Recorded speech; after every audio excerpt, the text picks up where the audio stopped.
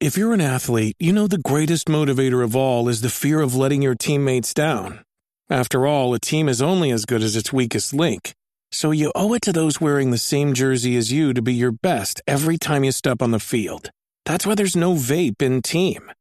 When you vape, you can expose your lungs to toxic chemicals that can damage your lungs. If you're a step behind, the team's a step behind.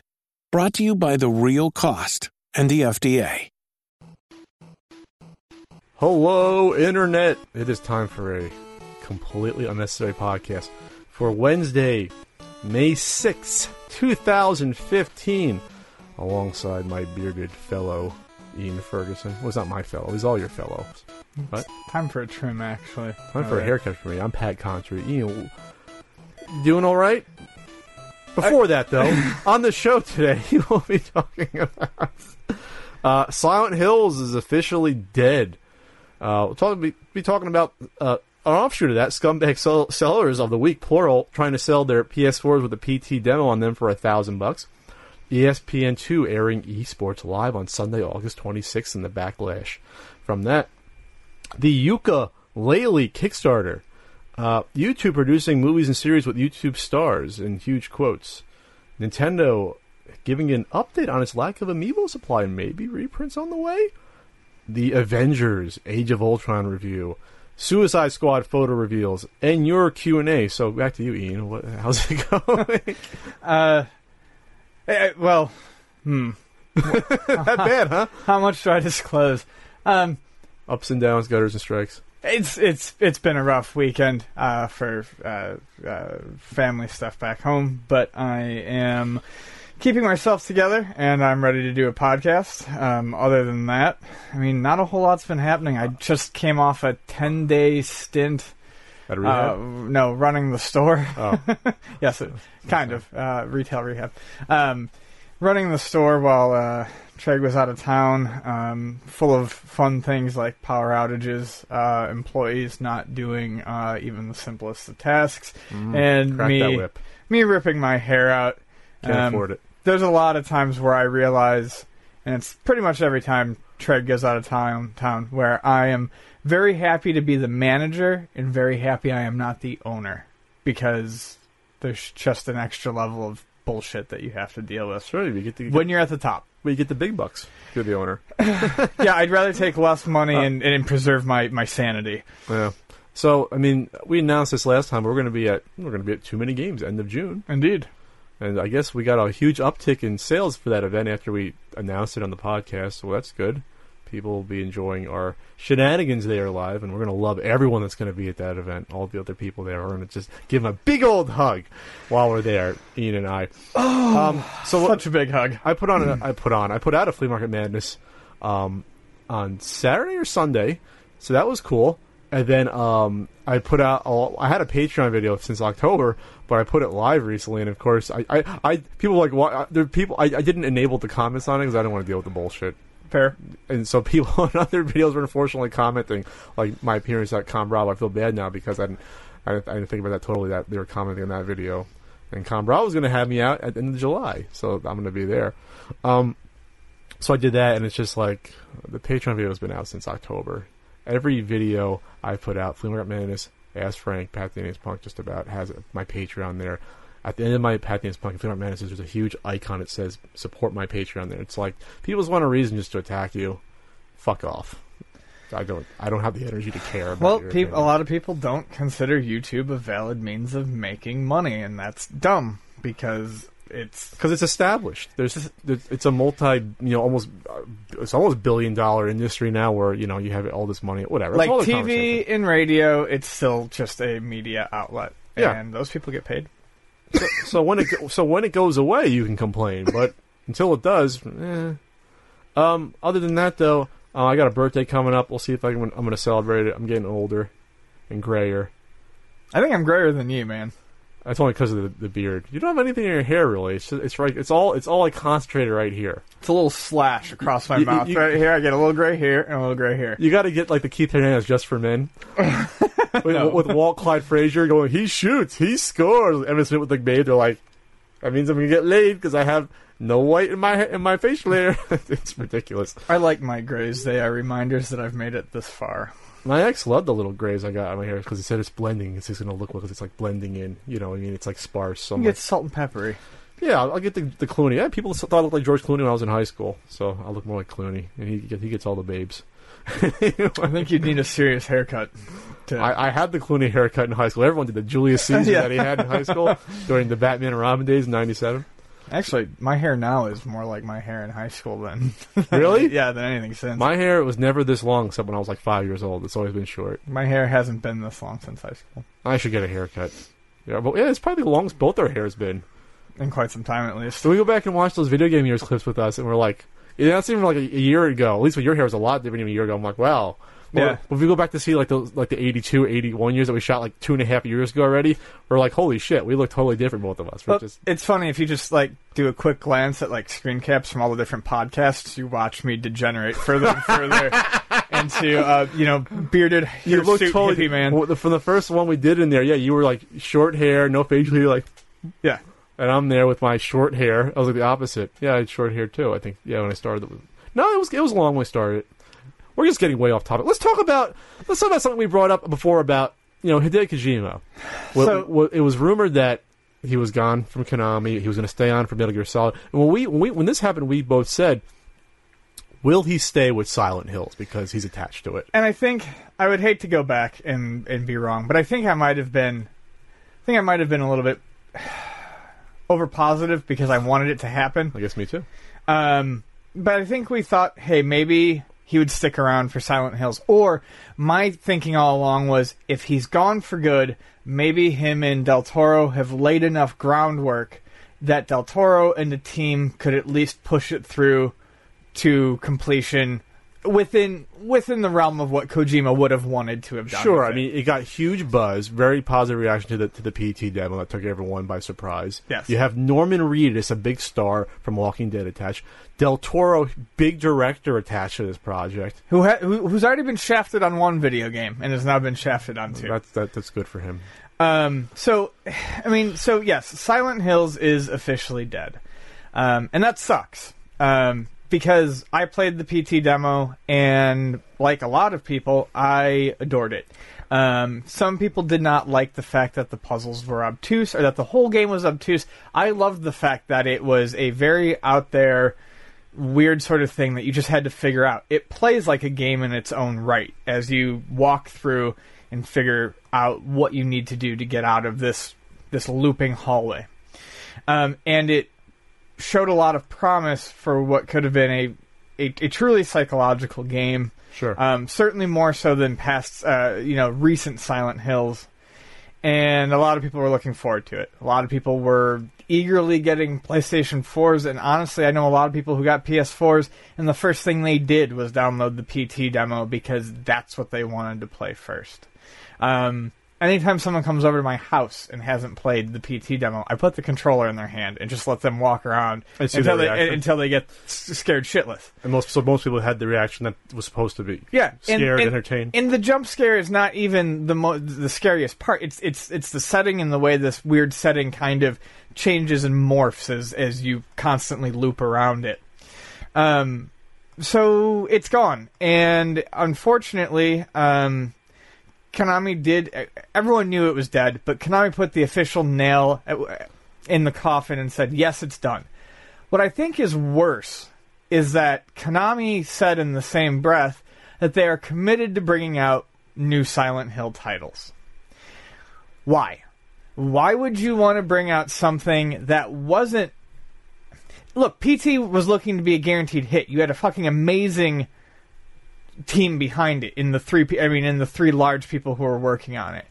What if Konami puts out another Silent Hill game, which I find doubtful, it's going to be the same old crap we've gotten in the past years. The game's lost all of its smart psychological horror. It's really lost a lot from what it was. So my thing is, I don't believe Konami is going to be putting out many more games, period, after Metal Gear Solid 5. They have no money, they have no developers, no talent, and they have no goodwill anymore. No one likes Konami at this point. This was shocking just because, I mean, you had a pedigree behind it, obviously. Right. You had a big star involved. You assume they paid Norman Reedus money up front to do motion capture probably well in advance. I'm sure he did not do it for free. No, Del Toro didn't do it for free. He's a busy guy. He's producing movies. So to get his input, there was probably a fee there too, or some sort of deal worked out. So they're cutting their losses in some weird way. They're thinking that this wouldn't have come out and made money even without Kojima involved. That's a whole other issue. But they thought this couldn't came out anyway. So what's going on? What sort of turmoil is behind the scenes where, you figure at least there's a demo out, and the demo came out already 5 months ago? 6 months? Longer, probably. Yeah, I mean... So this is in development. Halloween. This is a bit in development, yes.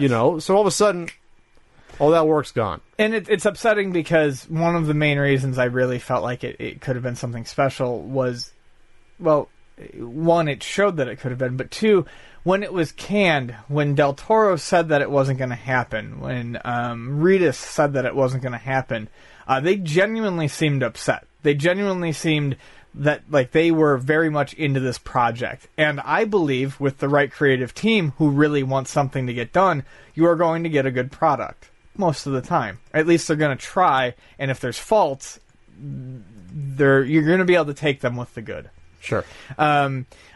With Konami, I think what we're seeing is Konami transitioning from a console game maker to probably a mobile game maker or app maker. And my reason for thinking this is simply when you look at how they've trashed previous series that they've had in the vault that are classics, like Castlevania.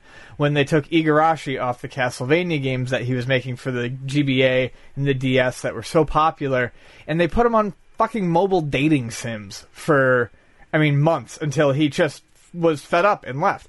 I think they're really dumping their money into games and applications that are going to be played on the Japanese equivalents of things like Twitter and Facebook. The names elude me now, but I know there are. So it's sad. So they really look at this as or at least you see this as they're stepping away from the console market entirely. At least the big marquee titles are just going to focus on this little shit that doesn't cost us that much money to make, and we're still going to turn a profit. Well, someone can prove me wrong, and I'm sure they will, but I'm just thinking off the top of my head. With this off the slate, besides MGS5, what do they have coming out? What have they announced? Well, you have E3 about a month away, so it's going to be very interesting to see what the buzz will be around that booth. And what's the store they're going to present.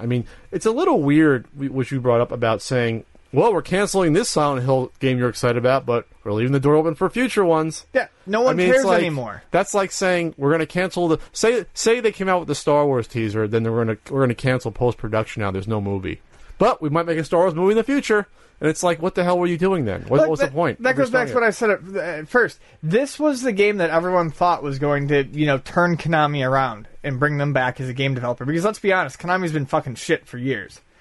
And by canceling it, Konami is now dead to a lot of people. Like I said at the beginning, they've killed. They have no more goodwill. It doesn't matter what they put out in the future. That's Silent Hill or Metal Gear. But without your key creative people like Igarashi and Hideo Kojima, who's going to give a fuck? Gamers are getting smarter. They know that when these key people leave, you're not going to get the same experience. People didn't necessarily realize that when key people started leaving Square and, the Final Fantasy started to go downhill. But now I think with the internet and everyone paying attention to games a bit more, everyone realizes who's integral to making these things work. And with those people gone, what's the interest? So you're saying, okay, it's more like following a director for movies, exactly, or following even, I guess, a band really, and then if the lead singer leads or the lead guitars leads, you're like, screw it, I'm not going to stick with this. Yes, it's no longer. I don't think people blindly follow series any longer. They're more interested in who's behind what's being worked on. Just like when Keiji Inafune left Capcom. People really kind of stopped caring about Mega Man games.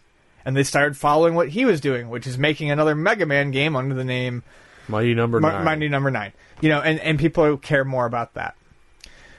So, anyways, this is it's depressing because it's Konami. This isn't like, this is like a huge developer that's been around forever. and now they're just sort of slowly going down the toilet. Konami, fucked. Capcom, mostly fucked. Sega, fucked. All of our childhood favorites are slowly pissing away everything they have. I guess you would have the same reaction when Jalico left in the mid-90s. I was very upset. But this is Konami. Jalico was fairly big. Konami was huge. Yeah. They were one of the biggest, third-party console publishers ever, along with Capcom.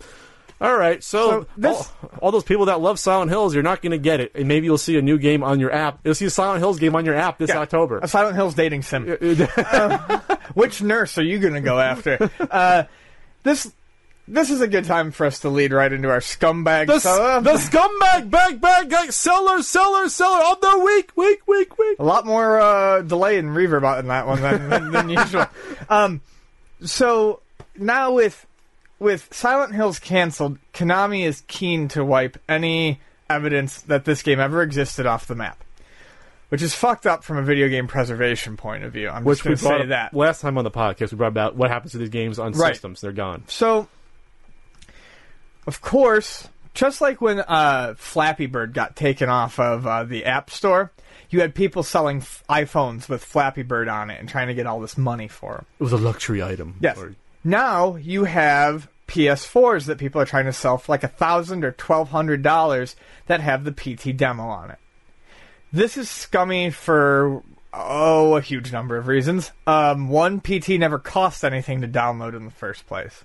That's three times the amount of a normal PS4. Sure.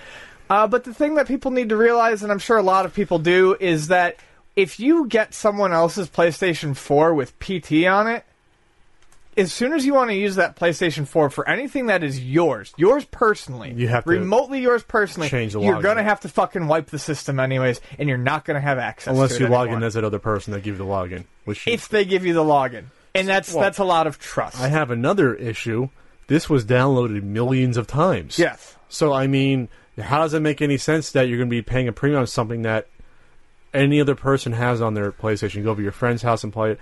The thing is, the reason I just want to comment on that real quick. I think what they're doing is they're jumping the gun by trying to sell now. I think where they're trying to hope to make this quote unquote money is, look, we're not that far into this generation. Plenty of people who want to own PS4s don't own them yet. It's the people, I think, who won't get a chance to get a download PT that they're banking on being stupid enough to buy one of these. I'm just going to say this.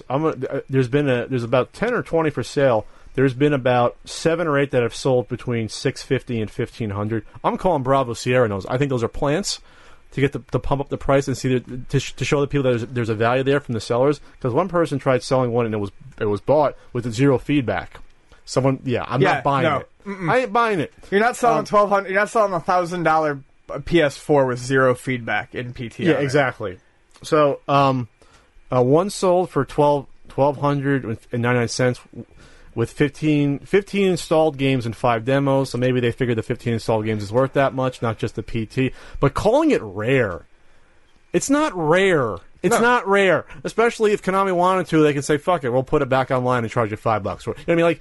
It's on literally a million consoles. That's not rare. Konami won't, though. I mean, like I said, but no, I'm just saying it's scummy all the way around. It's scummy all the way around. But to call it rare, it's not rare. It's digital. It's not rare. Nothing that digital is rare. Yes. It can be easily distributed. It's not physical. At some point, someone will crack the PS4, and PT can be on everyone's PS4. Yeah, they'll figure out a way to transfer 5-10 years. I mean, it will hopefully come back. But, I mean, to me, I would never want to sell my PS4 for that amount with PT on it, because it does feel nice to know you have something, to know that you're preserving something that another company does not want you to have. That's kind of cool.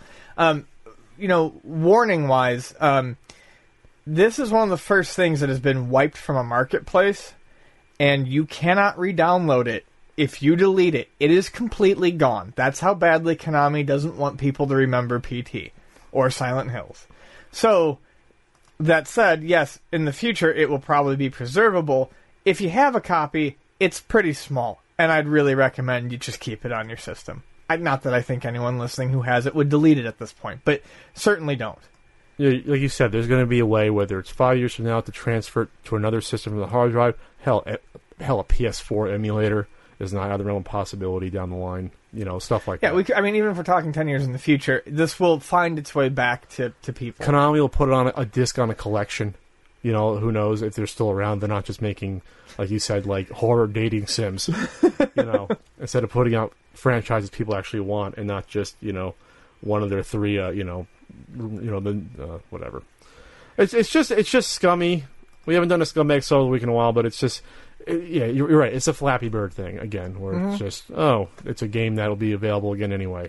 Because it's gone, people are preying on on people's instinctive gut reactions. Oh my God, this thing that I liked is gone. I don't have it. Shit, I need it. But I still don't think they're actually selling. But I still don't think they're selling. But if they liked it, why wouldn't they have had it? And plus, they got a heads up when they figured out that it was going to go bye-bye. They had like at least a week to download it still. Like I said, we're not that far into this current generation. I think what they're hoping to eventually prey on are people who are just getting PS4s who couldn't get PT.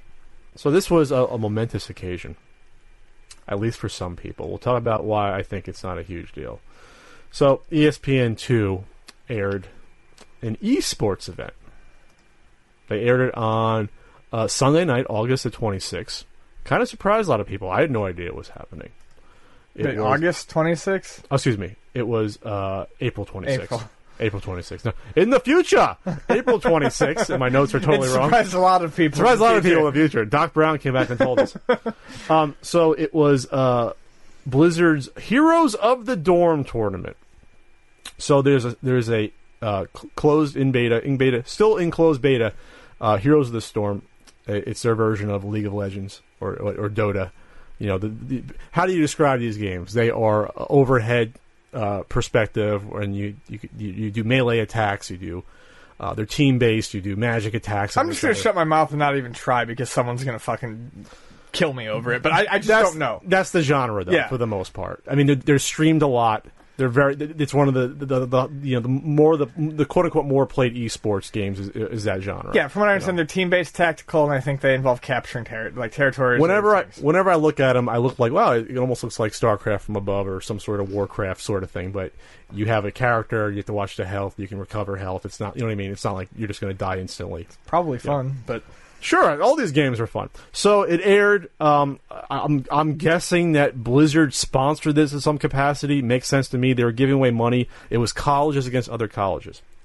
So people were excited about it. People that are fans of video games, and especially this genre, whatever you call it, MOBA genre, MOBA. They were excited about this event because it was on television. There were people that were sports fans that would. Flipping through channels, ESPN2, they're like, what the hell is this? Why is there video games on ESPN2? So I'm more interested in talking about the reaction about those two sides. And I'm just going to say that, obviously, I think both are overreacting. No, I mean, okay. I mean, you go ahead. First off, if you're a fan of video games or esports, which I'm just calling professional gaming, or more commonly calling that professional gaming, the fact that it's on ESPN2, you shouldn't care for a few reasons.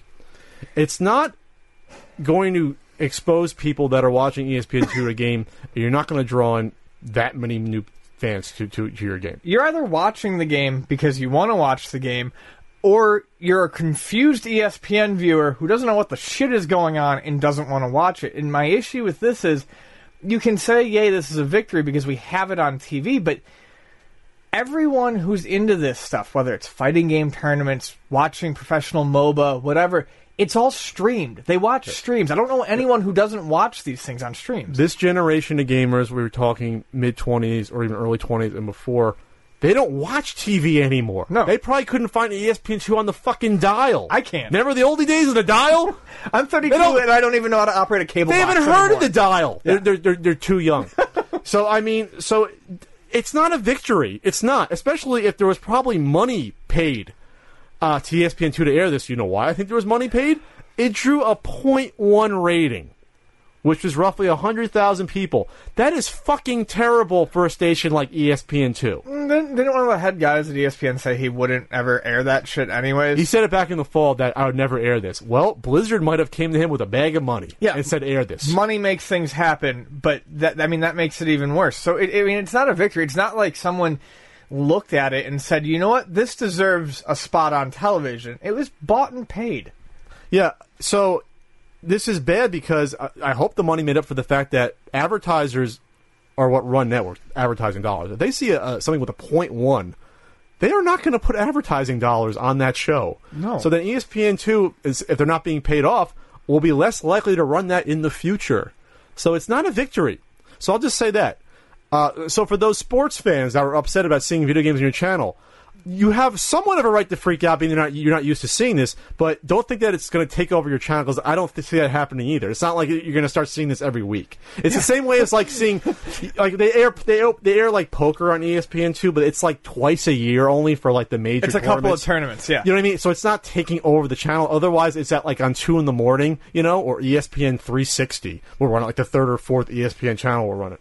So I just think it's interesting. The ESPN-affiliated radio host Colin Cowherd went over the top by saying he'd rather stick a gun in his mouth than be forced to cover esports. I don't think you're going to be forced to cover esports. I just don't think. I also think Cowherd's fucking nonsense human, but whatever.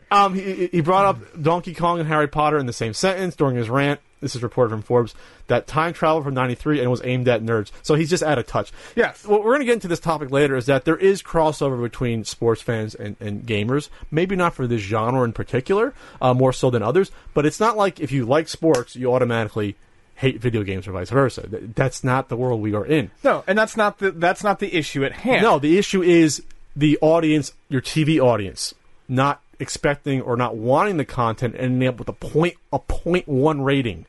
It's like worse than like a Seinfeld rerun. Sure. That's going to be on randomly. It's like going to Cartoon Network and finding a documentary.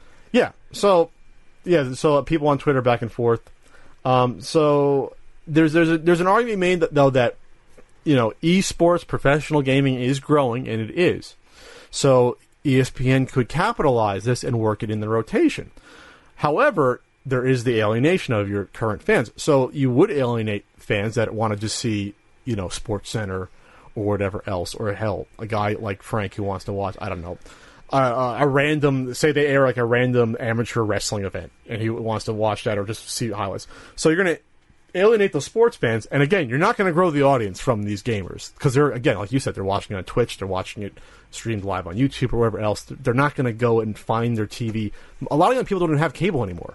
They don't. I'm sure a lot of the people who thought it was a victory simply thought it was a victory because they thought it was cool it got on TV, and good for you, but I bet you a lot of those people still watched it on the streams that they always watch it on. I would parallel the reaction to this as if ESPN2 all of a sudden ran wrestling, like pro wrestling, you'd get the same reaction, like, what the hell is this? This isn't a sport. Sure. So that's why I wouldn't be upset, gamer people, about it. It'd be the same exact reaction. It's not a mainstream athletic sport, so they're going to be upset about it. So I don't see this taking off, like I said, unless there's a ton of money thrown ESPN's way to keep this going until there's a decent rating. But a 0.1 rating is not boding well. Yeah. Is that your phone? Sure. That's not boding well either. I thought that was your stomach at first. That too. So, it's been a while since we've seen a Kickstarter go absolutely fucking nuts. But let's talk about Yooka-Laylee. So Yooka-Laylee is a platformer from some of the key members of the Banjo-Kazooie and the Donkey Kong 64 team. They did not want very much money to begin with, honestly, to make this game. And they quickly hit all stretch goals, and right now they're sitting at $2,198,406. How much time? Less than a week. They did most of that in a day.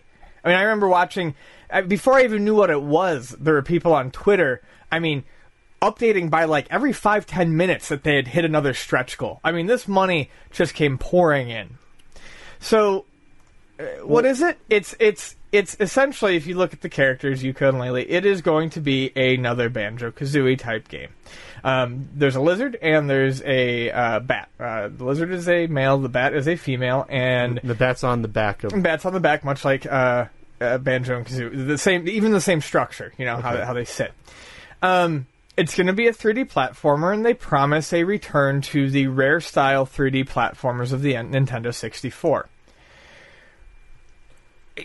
it looks cute, and it does look colorful, and I think the character design, you know what, I didn't like it at first. It's grown on me. I think they're kind of neat-looking characters. Sure. I think the concept art is pretty great, and some of the ideas that they even talk about, like a pinball-themed level and whatnot, is very cool.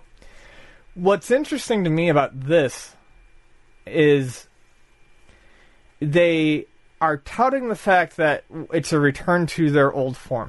And they even mention that there are going to be collectibles for progression called pages.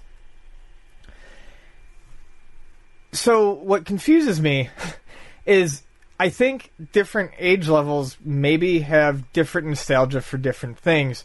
Or, I mean, it could just be personal taste. But, I mean, and Pat can back me up or argue me on this. When we go back to the N64 era, when it came out, games like Donkey Kong 64 and Banjo-Kazooie were not exceptionally well regarded among game players, especially Donkey Kong 64. Banjo-Kazooie fared a little bit better, but because they were these very... All you did was collect stuff to move on. You ran around these environments, and you stressed yourself out trying to find these stupidly hidden items just so you could move on. The progression of the game, therefore, felt very stunted, unlike a Mario where you're constantly moving forward. Even a Sonic, where you're constantly moving forward and progressing and seeing new things, there's lots of backtracking and hunting and pecking. And personally, I always got upset trying to play these games. I'm always glad when these projects get funded, just because if people want it and they can't get it otherwise, here you go. No, I'm very happy that these are people involved with the original creation, and they're the happiness of others on this has me more excited about it than I ever would have been, because I'm seeing a lot of genuine glee and joy out of it, and that's cool. What I guess I'm wondering is, when did that gameplay style suddenly come back into fashion? Well, it didn't. 3D platformers died out around the PlayStation era. Yes. And they died out for a reason. Yeah. Because I think a lot of the love was the fact that it was new. Exactly. And most of them weren't well done. Mario 64 is considered a classic because Nintendo managed to do it right and help explode that 3D platformer genre. But after that, you run out of games that are considered classic in the 3D platformer realm. The only one that I would say that I liked beyond was Rayman 2, because it also focused less on the collecting as a means of progression. I think this is a case of not be careful of what you wish for, but maybe this is a little rose-tinted glasses. Yes. I loved playing this game when I was 10 or 9 or 8, on the 64. It's 20 years later, just about. Now let's play another 3D platformer since I haven't seen it, and they're going to forget, like you said, the shortcomings of the genre. It gets monotonous very, very quickly. Not just monotonous in terms of it's just, like you said, collecting stuff, going back and forth. Oh, you talk to this person, find this banana, find this key, come back to me. 3D platforming is when it's not done well, it's awkward. It's very awkward. Because a lot of it, what I'm talking about, is not even keys or things like that. It's you arbitrarily need 30 coins for this door to open so that you can continue. Well, I'm just saying, just the mechanics are awkward. Yeah. It's just hard when you're in the 3D mode. It's hard to gauge the depth sometimes of going. I mean, people talk about some of the worst parts in the Zelda 3D games is doing those platforming sections and, just getting around those areas. You know what I mean? And so, to me, that's not... To me, a platformer only works if it's, like you said, you're constantly moving forward, you're quick, you're very precise with the controls, and I haven't played a huge amount of the Banjo games, but I played a little bit just to know that it's not my thing. It's just not my thing. No. But if you grew up with it, of course, I like playing these games. But I think this could be the case of once you play it, you'll be like, oh, this is fine, but I don't see this like relaunching the genre. No, I just don't. I don't even see it being like the point and click adventure games where the genre wasn't the game. Like for this, the genre is more the game versus a point and click, or it's just the structure of the game. Does that make sense? Yes. This is the draw is the genre itself, and that's a very dangerous thing to get into, because if the charm of that wears off, what are you left with? You're left with a bare bones experience, like you said, where it can get tiresome after an hour. Because what they could have done, and I'm not saying that they're not, but part of the reason that these older games were collectathons was because of restrictions of hardware. You could only make your environments so big. Before I had to reload. Before you had to do more, before you had to create a new level, before your cartridge space or your disk space was just totally taken up. So you had to give people a reason to stay in one area and not blow through these areas. It's why games like Mega Man were made hard, to artificially create a longer game. What they could do with this is make larger levels without the collectibles and keep progression moving. You could create a gorgeous world for these two characters to explore. And maybe they will, but then if progression is still based on collectibles, then that becomes even more frustrating because you have more ground to cover to find these things. Some of the stretch goals are interesting. And it'll be interesting seeing how they play out. Like a 2 to 4 player local multiplayer mode, a co-op buddy mode. I guess one controls the bat. That's going to be interesting if it's one screen or two. A quiz mode. 4 more local multiplayer games added to the... I guess they'll add different modes. Maybe like a Bomberman mode. I don't know. Well, see, this is what I did like about it. Is like the people who are making it obviously want to have fun with it. An N64 shader mode. Yes. They're also going to do the bad frame rate with that too. You know. I mean, they're having fun with it, and like I said, the people who are excited for it, I'm glad you're excited, and I hope it turns out well. I just don't know why this needs revisiting. It's not for us, obviously. Yes. It's for these people. Sure. It's the same way that these people wouldn't buy a Space Quest Kickstarter, but I would. Right. You know what I mean? It's the same thing. So I'm just, like I said, I'm just skeptical of just people getting tired of it. But hey, if they didn't get tired of Banjo-Kazooie and Banjo-Tooie, they won't get tired of this. Maybe it's one last trip down memory lane. Sure. So this was an announcement, and we comment on YouTube news from time to time. It's interesting. Sometimes we get a lot of flack for it. Yeah, we do. But I don't think we care that much about the flack. No, I have nothing to lose. I do, but who cares? So YouTube is getting, I guess, into creating and producing movies and TV series with their quote-unquote popular creators. Okay. Me and Ian have not been asked it, by the way. So you haven't. So basically, the trend the past, I'd say, 3 years has been, Hulu, Netflix, even Amazon Prime to start wanting to get into producing those series. And I guess YouTube wants to follow suit. But they want to use YouTube creators. So we're talking... Fine Brothers. Vloggers that are huge. I don't know anything about, but vloggers are usually the biggest people on YouTube. Besides, they announced like 4 large names: the Fine Brothers, Smosh, who are big. I do know who Smosh.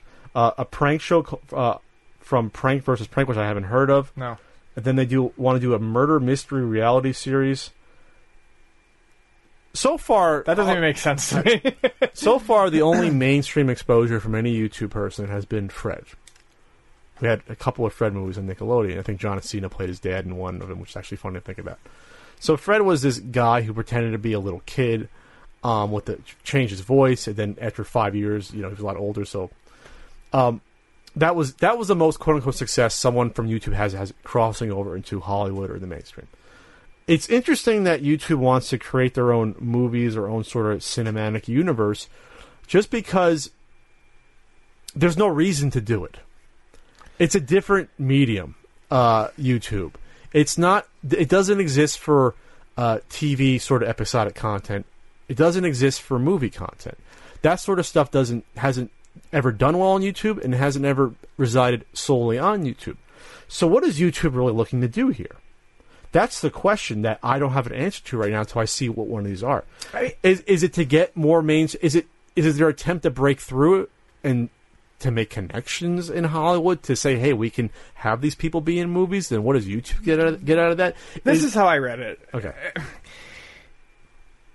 One, whether it's going to succeed or not, I can understand YouTube wanting to make or to try to mimic this Netflix model. Why? Because it's working for Netflix. You rely less on ad. I mean, you It's a draw for Netflix. You have people for subscribers. But yes. YouTube doesn't have any subscribers, though. No. But but they might want to. But the thing that I think that they're trying to, because they mention it in one of the articles, YouTubers are not really bound to YouTube. They can go and do whatever they want. They can, and some of these people, if they get more popular on YouTube and they leave, they may not return to YouTube. They may not generate the revenue for YouTube that they once did. So by contracting these people in to do a show, a TV show, a movie that is branded by YouTube, YouTube is keeping their biggest assets close to them.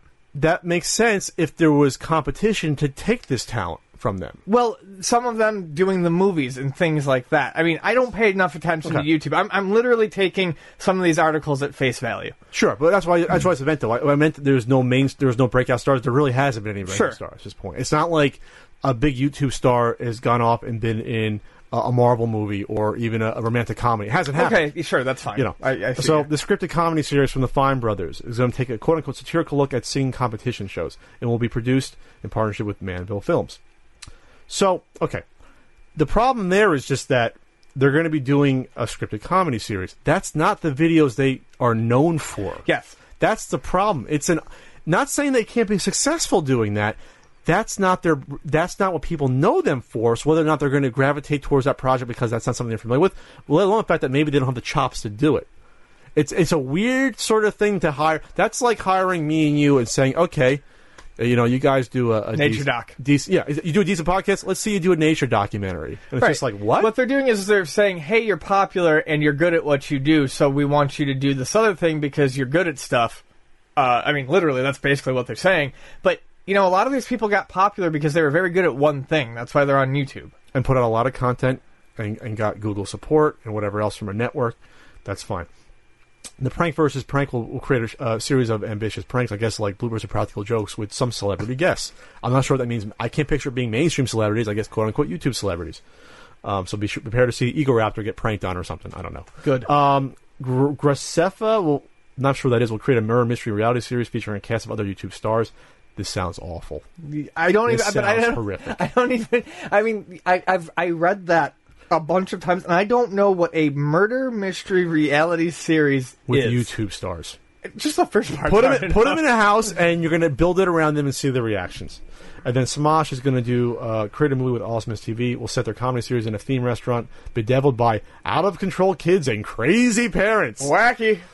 Woo! Okay. The problem with all this is this. It sounds like that shit. Even if this shit is low budget, yeah, you got to make that budget back. Yes. So let's just say the lowest budget of one of these shows. We covered the debacle of the Game Jam and how that cost. That was a 6 figures down the drain last year for players. If you do a scripted comedy series or a Prank versus Prank, and you're going to have crews and post-production, you're going to get people involved, these aren't going to be cheap shows. So you have to at least break even on these via YouTube views. YouTube views, me and Ian aren't raking in the big bucks here, folks. So, for say one of these costs $100,000. Yeah. In order to make back that $100,000, that's a lot. We're talking, 1 billion views to make back $100,000 on YouTube, or at least hundreds of millions. It's not happening. It's just on one video, even a series, it may not happen. It's just not going to happen. So then again, what is this doing? Is this a loss leader? Is this something maybe for the subscription service that they're going to roll out? Like I said, I brought up the possibility that maybe you're going to have premium content that only subscribers get. You're still not going to break even. No, I think it's a loss leader made to experiment at that. And a loss leader, for those in the know, is something that is going to lose money, but it gets people in the door. It's like the way I best describe it is when a supermarket puts food on for sale for 99 that's where the cents. term comes from. Yeah, the bread and milk still cost a ton of money, and that's what they're making their money on. That's where this expression comes from. I could put out a popular game for $5, $3 less, take a $3 hit on it to get people in the door who are still going to buy the other stuff that's marked up appropriately, or buy the DLC that's associated. Exactly, that's what a loss leader is. So we'll see what happens. It's just strange to say, oh, you're a YouTube star. It's going to mean you can do a reality show or do a movie or do a comedy show. It's just really strange. My problem is a lot of these people live in this bubble where they honestly believe their own celebrity, and I think that's a problem because you get these ideas in your head, and they're just not going to pan out the way you want them to. Not just that. Just because you're a vlogger doesn't mean you can act. Right. It doesn't mean... Just because you do a Kids React or Elders React series doesn't mean you can script comedy or shoot comedy. No, or direct comedy. I think that shows, quite frankly, that you can't do comedy at all. Well, it's a wait-and-see thing. Let's see if you can do it first. We thought we can get away from the pulse right back in. with more Amiibo news. This time, something that we predicted, and it's actually good news for consumers. Well, at least, I think it's good. I think it's good news. Nintendo basically came out and said that we're sorry. Yeah, whoops. We're sorry that we didn't produce enough Amiibos for you. And basically said that we're going to watch this more closely in the future, and we're going to produce more. Maybe not to the demand exactly, but we're at least going to try to do better. And they even hinted that we're going to maybe reprint some of the ones that are out of stock and out of print, which I said would be stupid for them not to. It's free money. They're going to be bought. So this is positive, obviously, that Nintendo's at least publicly admitting their mistake. I just hope that I would love for there to be no marking, no differentiation. No difference at all. And that's already... Not in packaging, nothing. The Animal Crossing, the Villager Amiibo that got redone in Japan, has different hair than the original one. Like different mold or different color? It was funny. They said he had amiibo pattern baldness. His hairline is literally higher than it is on the original one. They probably to save money. They probably was a paint cost or something. No, well, it's plastic molding, so maybe, but like it's literally higher than it was on the first one. So they're saving money somehow. I mean, it's much bigger than his. I mean, That's his forehead's funny. bigger. So I just hope that, the other ones are more true to form of the original casts and molds, and that they don't mark them as something different, because then you still have the problem of scalpers being like, I have a first edition. Sure, but I think there's going to be a chunk of people that just want to actually use it too. Not saying most people, but there's going to be a chunk that want to use it. Sure, I would go. So they don't care. I would go buy those. They don't care that your villager is bald or balding. Right. You're just going to buy it no matter what, and maybe paint some hair in it. Yeah. That's funny. This is what Nintendo actually said. We appreciate the enthusiasm that our fans continue to show towards Amiibo. Sales for the product have exceeded our expectations, obviously. We understand how frustrating it can be at times if consumers are unable to find certain figures, and we apologize for that. They go on about the demands of fans and consumers, blah, blah, blah, blah, blah, blah, blah, blah. Our library continues to grow. Some figures will be easier to find than others. We are constantly looking for opportunities to reissue Amiibo and already making plans to bring back some currently out-of-stock Amiibo figures. Yeah. That's good. I mean, that's good. I mean, if you take Nintendo at their word, which I would like to... that pretty much confirms that we are going to see some of these characters back. And I would imagine that in the U.S., much like in Japan, it's probably going to be Villager, Wii Fit Trainer, probably Marth and Ike. The characters that were initially very tough to find, or the ones that still have current applications outside of Smash Brothers. Like you can use Marth and Ike in Codename Steam, which is a strategy game, but that game came out after those characters were impossible to find. So, well, unfortunately, though, the other issue is shelf space of retailers. Yes. So if you have up to 50 figures out at one time, you can't fit them all.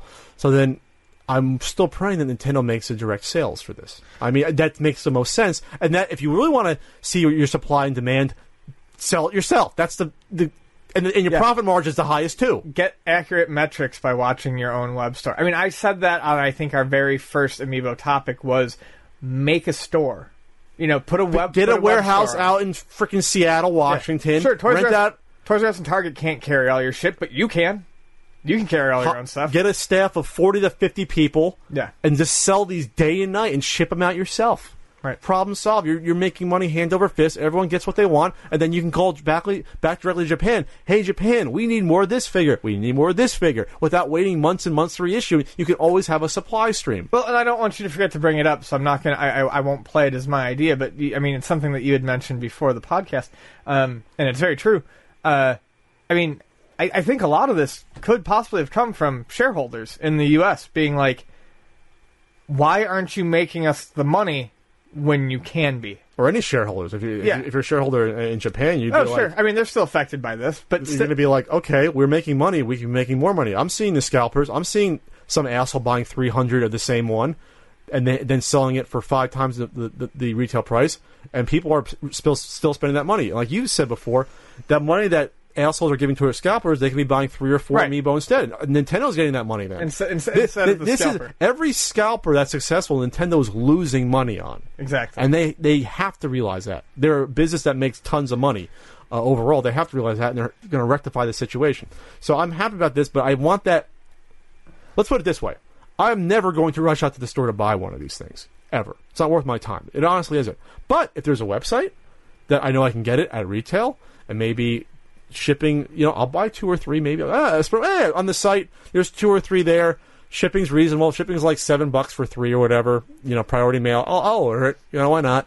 You know what I mean? But it's never going to be that I'm going to rush up, 5 in the morning and No. compete with some dick face that's driving 300 miles in a pattern to get all the gold Mario amiibos from all the fucking Walmarts or whatever. Right. I mean, my thing is the interactivity so far with games is not enough to make me kill myself to get them. And I don't need more shelf candy. I have plenty of things on my shelf. However, it is fun for me to level them up in Smash Brothers. The little costumes that you get in Mario Kart are cute, and I'm sure they will probably find interesting, cute ways to use them in the future. And if I can order them online for the same price, yeah, I will probably pick up a couple a month just to have fun with them. But yeah, I'm not going to break my fucking back and put myself through the stress. That's the other thing. I can't handle crowds like that. I go freaking nuts. It gets to the point where it's not worth it. We're getting older. It's just not worth it. No. I don't even go. I mean, I probably collect records more than I do video games, and I don't even go out for limited records anymore. I just say fuck it. I buy the standard release unless I can order it. So I want to get to the point where Nintendo's already way in the black on these amiibo. They can afford to make more that don't sell for a while, and then put it. Say they put out enough for retailers. Either there's no shelf space for people who want to buy more, then send it back to Nintendo and they'll sell it directly over the years and don't produce anymore. I hope it gets to that point. Or put them out, and if they don't sell immediately, make another game that makes good use of them, and then they will sell again. To give people a reason to get them. It's still early enough in the Wii U's lifespan that we can see plenty more games that use these. And they can always just add more free Nintendo NES games that you can maybe not demos and stuff. Yeah, or the full game. That's the cool thing about this technology. They can just add in whatever they want to be compatible. Right. All they need to see is that you have that amiibo. If they decide they want to give you a full download or something, give you a full game. Yeah. That's what's so cool about this technology. So good on you, Nintendo. That's good news. Fuck you, scalpers, once again. So we have a movie review. It's been a while since we've actually seen something at the same time we talk about, but we figured at least once every 3 years, this is a huge movie, franchise, and we have to at least do it for comic book movies because people love our opinions on comic books. I love people that say, "Oh, you guys should just stick to talking about games." We will talk about whatever we want to. Mm-hmm. So, Avengers: Age of Ultron came out, which originally I was really looking forward to, just because the Daredevil series came out and that looked cool. You had announcements for Civil War, which is going to be off the hizzy when it comes out next year. And you have announcements for that stuff, and then Batman vs Superman t-shirt comes out, and that sort of gets your attention. Not saying it's good or bad, but then in between that is a huge movie called Avengers: Age of Ultron that's announced. Right, all this stuff took the wind out of our sails, I think, immediately, temporarily for it. But as I got closer and closer to seeing it, I actually got more excited to go check it out, because I had my doubts, but I also was fairly confident that the movie was going to turn out pretty good. Sure. And for the most part, I think it did. We go a lot of places with this. I'll start with this. I definitely think it was better than the first Avengers movie. Absolutely. I can say that, hands down, it was better than the first Avengers I could rewatch this movie. Yeah. It's hard for me when even Avengers is on TV for free, like on whatever, Stars Network or whatever, FX. I watch it and I'm like, yeah, I'm just going to flip it off. It doesn't hold me. It just doesn't. No. I mean, and I am going to try to stay somewhat spoiler-free here, since the movie's only been out for a weekend. I'm not going to go spoiler-free, but you can try. Why would you do that to people who listen to the podcast? The movie hasn't even been out for 4 days. Because our spoiler warning is now, so they can fast forward 10 minutes or 15 minutes from now. Whatever. I thought the addition of the mutants... Oh my god, I didn't say mutants. They didn't really have a name. Oh, they had a name for them, but I forgot what it was. What was the children. They just called them the children, I believe. They called them enhancement. Oh, enhanced. Enhanced humans. I thought Quicksilver was great. I thought Scarlet Witch was fantastic. No, they were both good. I honestly think that they were two of the... I think those two were integral to some of the more interesting scenes in the movie. Well, of course. The whole plots were built around their character arcs, so to speak, in terms of starting out villainous and discovering the villainy, and then helping out as good guys. Like the whole arc throughout the film, their characters. Spoilers. I thought that the character drama that was way lacking in the first film was here. You can agree upon the execution, not, but at least on paper, the biggest one, obviously, you have Romanoff and Banner, their interactions. It came off well enough, and I liked what they were going for. I absolutely do. Because in the first film, they even sort of, not necessarily hinted at, but they showed how terrified Black Widow was of Hulk in the first movie, who wouldn't be. And so it sort of carried that over into now you're getting behind the man behind the monster. And sort of, because in her own way, Romanoff is a monster herself. You know, she was made into a monster from an innocent, child, which the movie touches upon that as well. There's a lot of nice themes here going on. I mean, we'll talk more about that later, but I think if not exactly the execution, the idea of the arc between Banner and Black Widow was good. It added character to both of them. Instead of Banner just being the guy who hides or goes green, instead of Widow just being the assassin with no past, you finally saw a pretty good somewhat of a believable relationship. I thought it was a believable relationship. Sure. I saw the reasons why that Romanoff would want to get to know Banner. I did see that. Yeah. I did see that. I'm not saying it was executed 100% well, but it was there. Plus, they're both great actors, so... Ruffalo's going to knock it out of the park, at least what he's given. And honestly, I mean, Widow, at least in her portrayal in the first Avengers did not charm me at all, but I really liked her in Winter Soldier. Oh, she was excellent. And I mean, she really proved, she really showed that, as an actor, as that character, she can shine when she's allowed to. When there's material written for her, other than just being a hottie in a leather outfit, would give her something to do. Right. Yeah. So, I also think that my pal Clint Barton was given at least a breath of air. He definitely had more personality, more quips, definitely more backstory added to him. As a matter of fact, that was a great scene and whatever. Well, it's going to be spoiled. There's a whole 15-20 minute sequence where they have to hide at Barton's old, basically not his old house, his house out in the Midwest with his wife and kids. You discover he's married and has a wife and kids, which is like, oh, okay. Yeah, and Romanoff knows it, and Fury knows it, but the other Avengers don't. Plays back to the first film where Romanoff says she's compromised because she's Barton's friend. Right. It wasn't exactly romantic, but there's obviously a connection there, and that's why Romanoff is friends with Clint.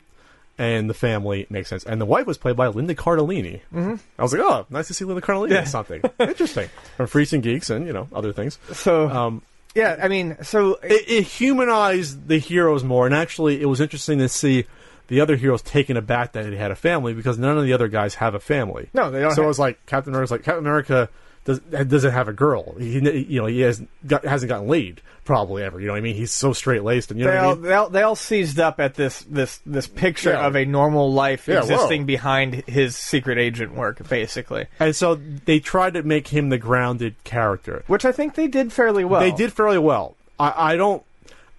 They even had him admit during the end sequence that this is all ridiculous. I have a bow and arrow and I'm shooting at robots for bow and arrow. It's like, thanks. I'm thinking the same exact thing. That whole segment with Scarlet Witch where he's like, the city is floating. Yeah, I have a bow and arrow. There's robots out there. Yes.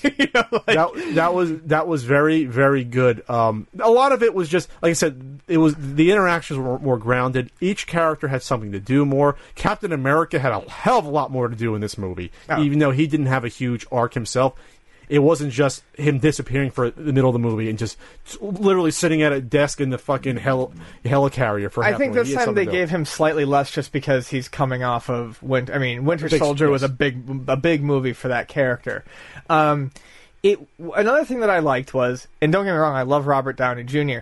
It was not the Iron Man. Avengers 1 may as well have been an Iron Man movie. To an extent, you're right. This time they spread the love around a little bit more, but Robert Downey Jr.'s character was still fantastic. And it's not that I ever found him grating, but I actually found him more charming in a smaller dosage in this movie. Well, I think because he was a large proponent of the plot with Ultron and then later Vision, it gave him more of a there was more of a dichotomy going on, and actually sowing the seeds for civil war in a way, where he wants to protect humanity, and that's where the motivation is for the Ultron program. So it wasn't just, oh, I'm a happy-go-lucky, it's like, okay, we're finally seeing something else here where he's a conflicted individual. He's very, very, I mean, you can say he was conflicted in some of the Iron Man movies. No, this is real conflict where he's going against the wishes of his teammates, and doing this Ultron program. Let's talk about the villain himself, Ultron. Overall positive. Of course, it's not the Ultron in the comics. No, but it makes sense in how it was created. Yes, and it was better. I remember when we saw the trailer, I was like, what the fuck, that voice? They definitely did. They did put some modulation They did put some modulation on it. It sounded a lot better. Vani, my wife, actually loved the portrayal of Ultron. The reason she liked it was for a couple reasons. One, he was not strictly cold and mechanical. She liked the fact that he had far more personality. A little bit too much, I think she felt that after years of Ultron arcs where he doesn't have that, it was just refreshing for her to see. You have to understand, she's far deeper into comic books than we are. Two, she liked that the Ultron was, and this I can't. I don't know this, but I trust her on this.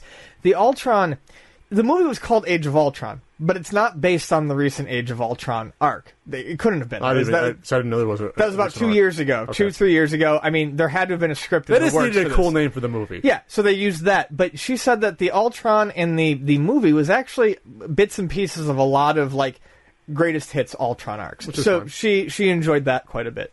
I enjoyed the portrayal of it. It was based upon the fact that he basically had Stark's personality. That's why he was swarmy and had the quips. Like I said, a little bit too much of I'm doing horrific things and still cracking jokes while I'm doing it.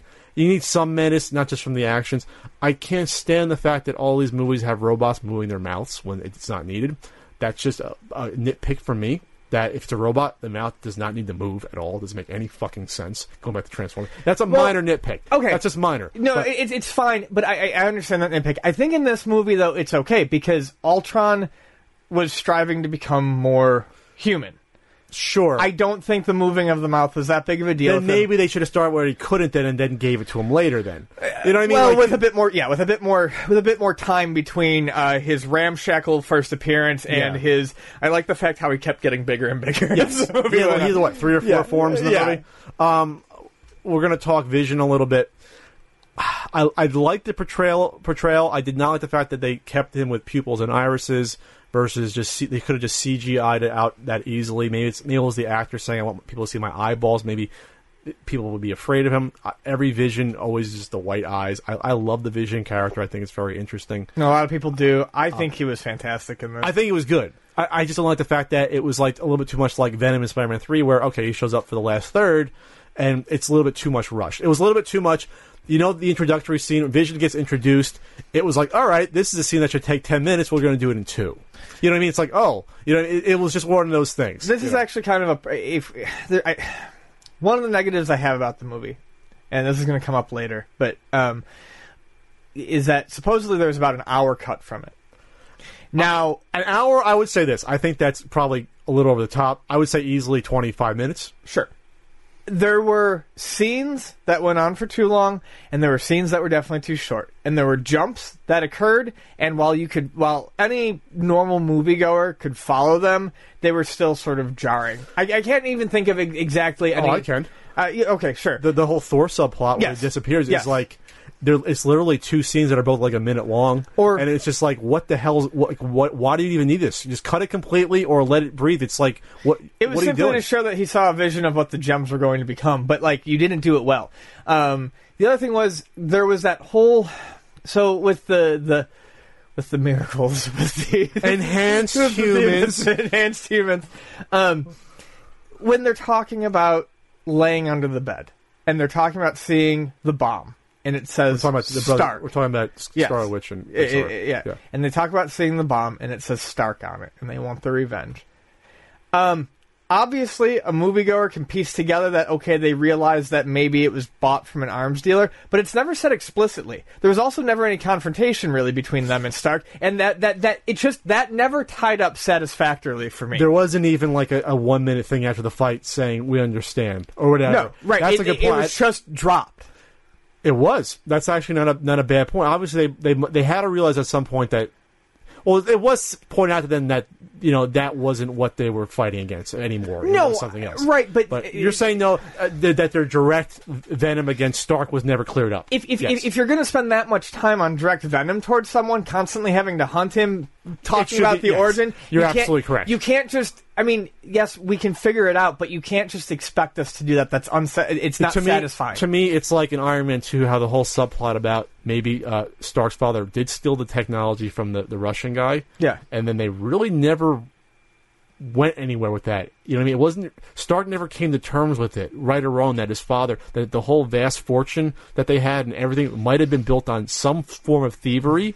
It wasn't even, you know what I mean? It wasn't even tied up in a bow saying it was false or not. It just was left out there.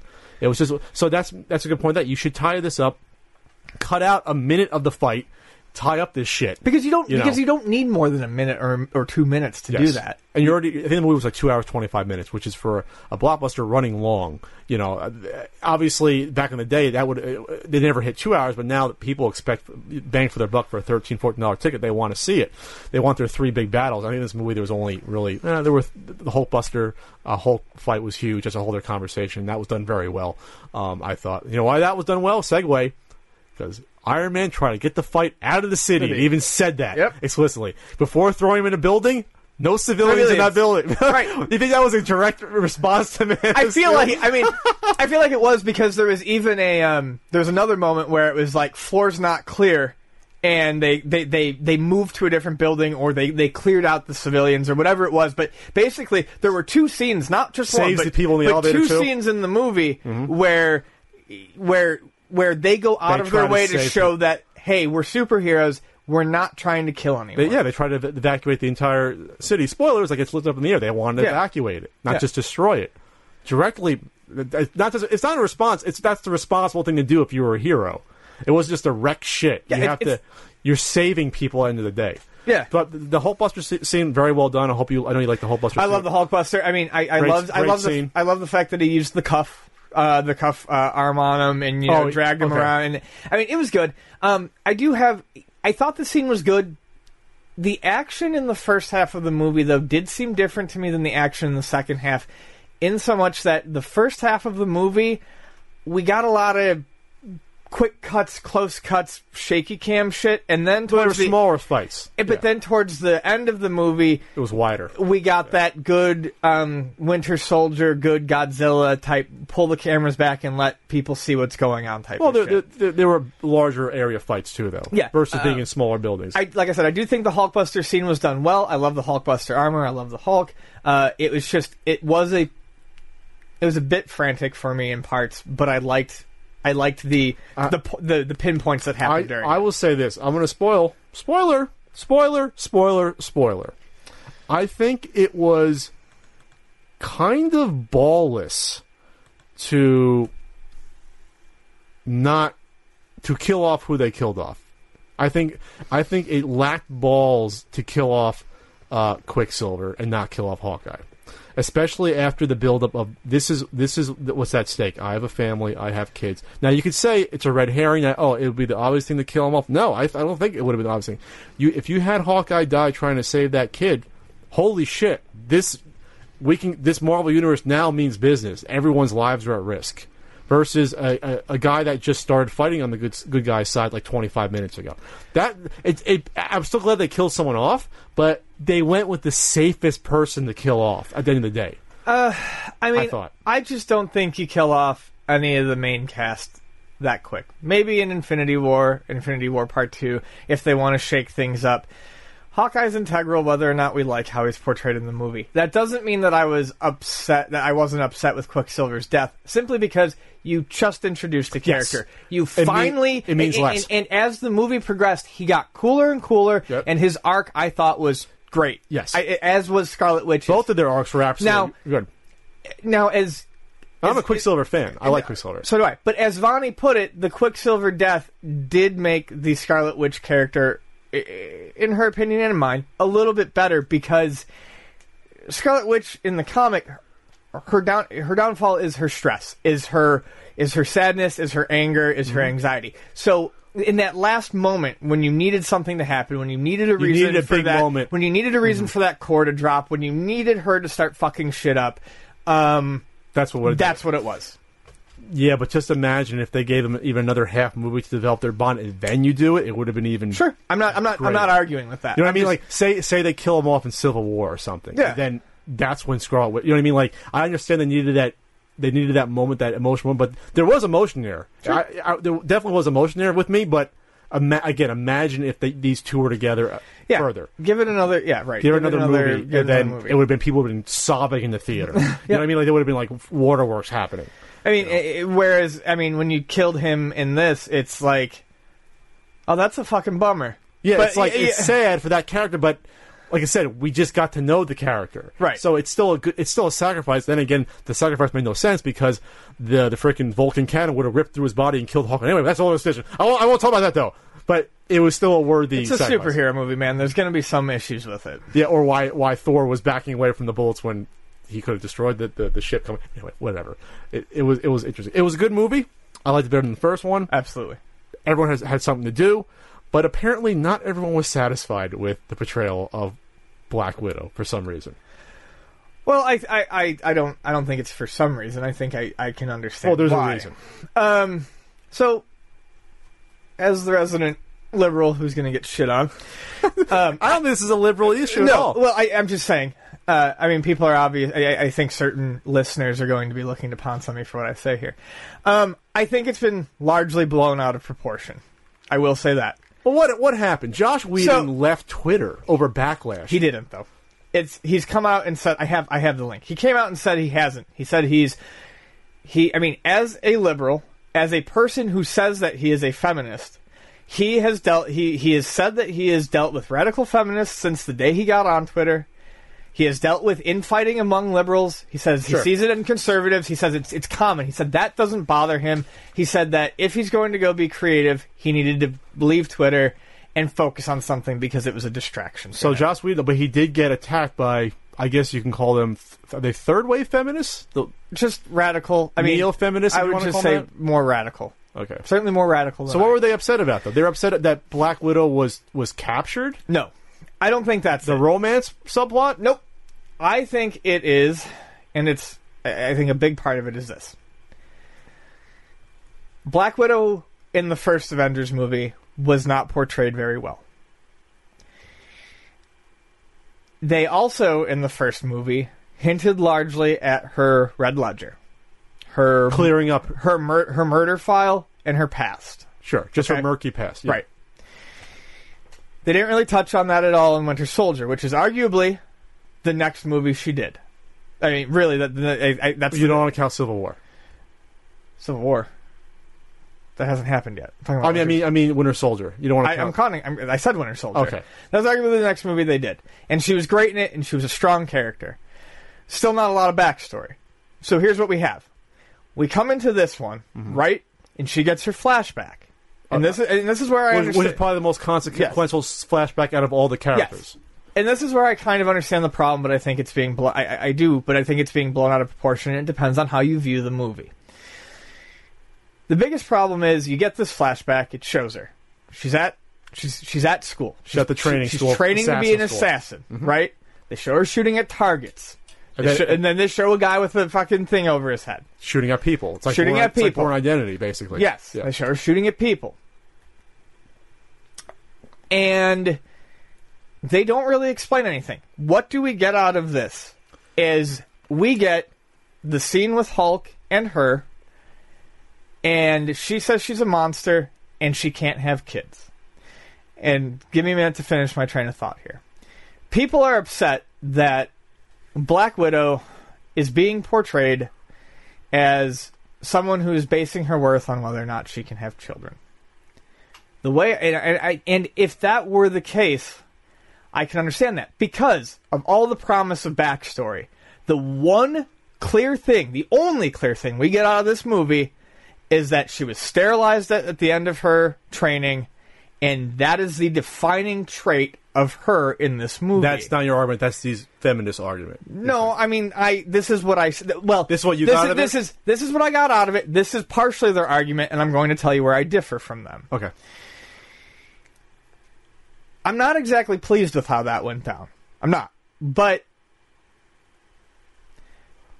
that came up because that was a direct response to Banner saying, as they're arguing, Jesus Christ, I'm a monster. Hell, I can't even have kids. Mm-hmm. And she counters back with, I can't either. I can't either. And she goes into it, and she explains it. I don't think there's anything inherently wrong with that. My issue is that it was the only thing they brought up. Now, if they had done that, but they had also brought more of her backstory in, if they had said anything else about her backstory, I wouldn't have cared. This is the one thing that they chose to bring out about her backstory in this movie. Well, okay. No, you can go on. I don't have much more to say here. It's not. Well, no, they brought out the whole thing where she had her whole humanity when she was very young ripped apart from her. Yes, but forced to be a killer. Literally, they were killing the other girls that couldn't go through with the acts. We're talking the nightmare scenario of the 10-year-old African kids that are giving guns and are told to kill people. I think a lot of it. I mean, we're talking heavy shit here. No, I know. And so that was sort of to me was the cherry on top of the stripping of her humanity. I think that's the problem, though. I think that wasn't to me the focal point. That was all this shit, and then finally this. Well, and obviously that's so visceral. Just because if you tell most women, when most women, at least that I've heard of or known, it's extremely traumatic if they find out they can't have kids. Sure. It's extremely traumatic. But let me clear my name here. All right, clear your name, clear your ledger.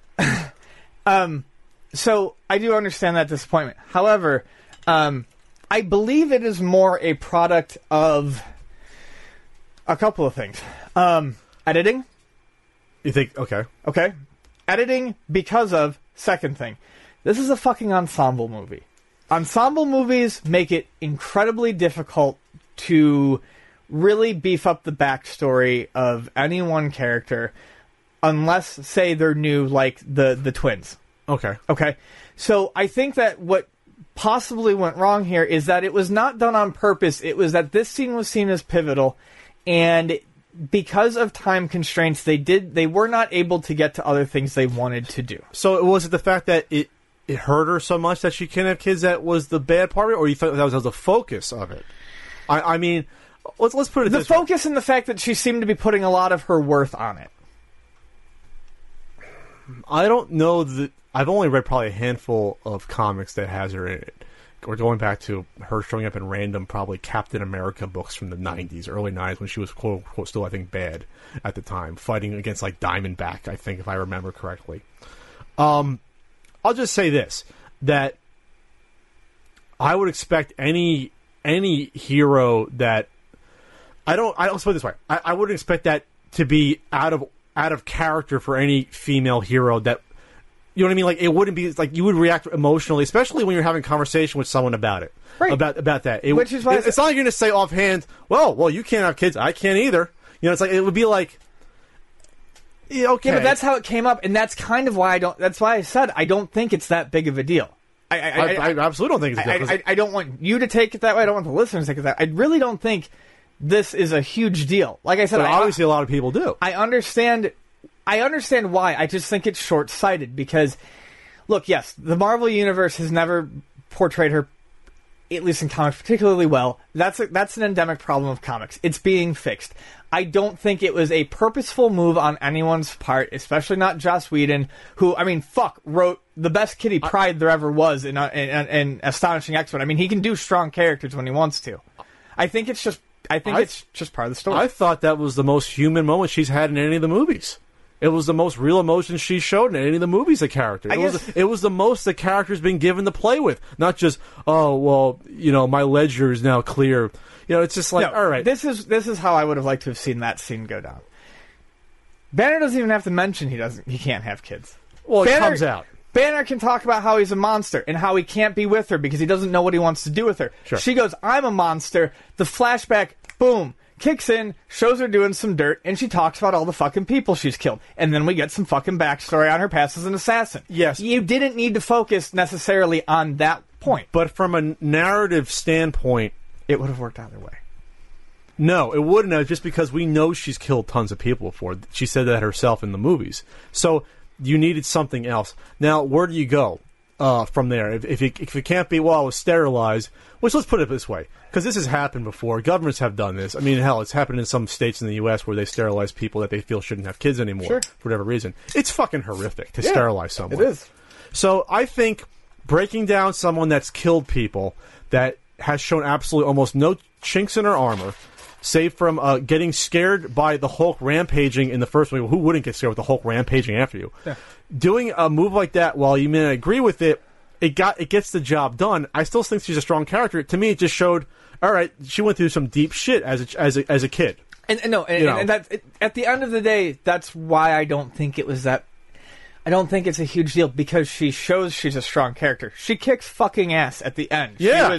She was shown as a strong character in Winter Soldier. I still think it's unbelievable how she's kicking all his ass with just two metal electric rods. She's still doing it. She gets captured. I don't think the damsel in distress thing is really a damsel in distress. No, it wasn't. She went down there. She got some shit done. She got caught. She got rescued. She went out and fucking ripped the fucking cradle out of an airborne truck. I mean, you couldn't have given her that last scene with her on the motorcycle. You could not have given her a more empowering scene. Yeah, you're getting if you get captured by a villain that any one individual members of the Avengers would have trouble with, and you don't have any superpowers yourself. That's not a damsel in distress. You got bested by someone that's way more powerful. Well, you signed up for a hardcore spy mission, which is her specialty, to go down and get some information, and got caught and got locked up for all of 10 fucking minutes. Yeah, so that to me. So I think it's interesting just because they attacked the guy that has stood up for strong female characters and everything he's done. Like I said, I mean, was Buffy, like you said, the stuff he's written in comics. Yeah, his Astonishing X-Men arc is I mean, it's all about Kitty Pryde being stronger than any of the other X-Men. He's the guy who did Firefly as well, right? Yes.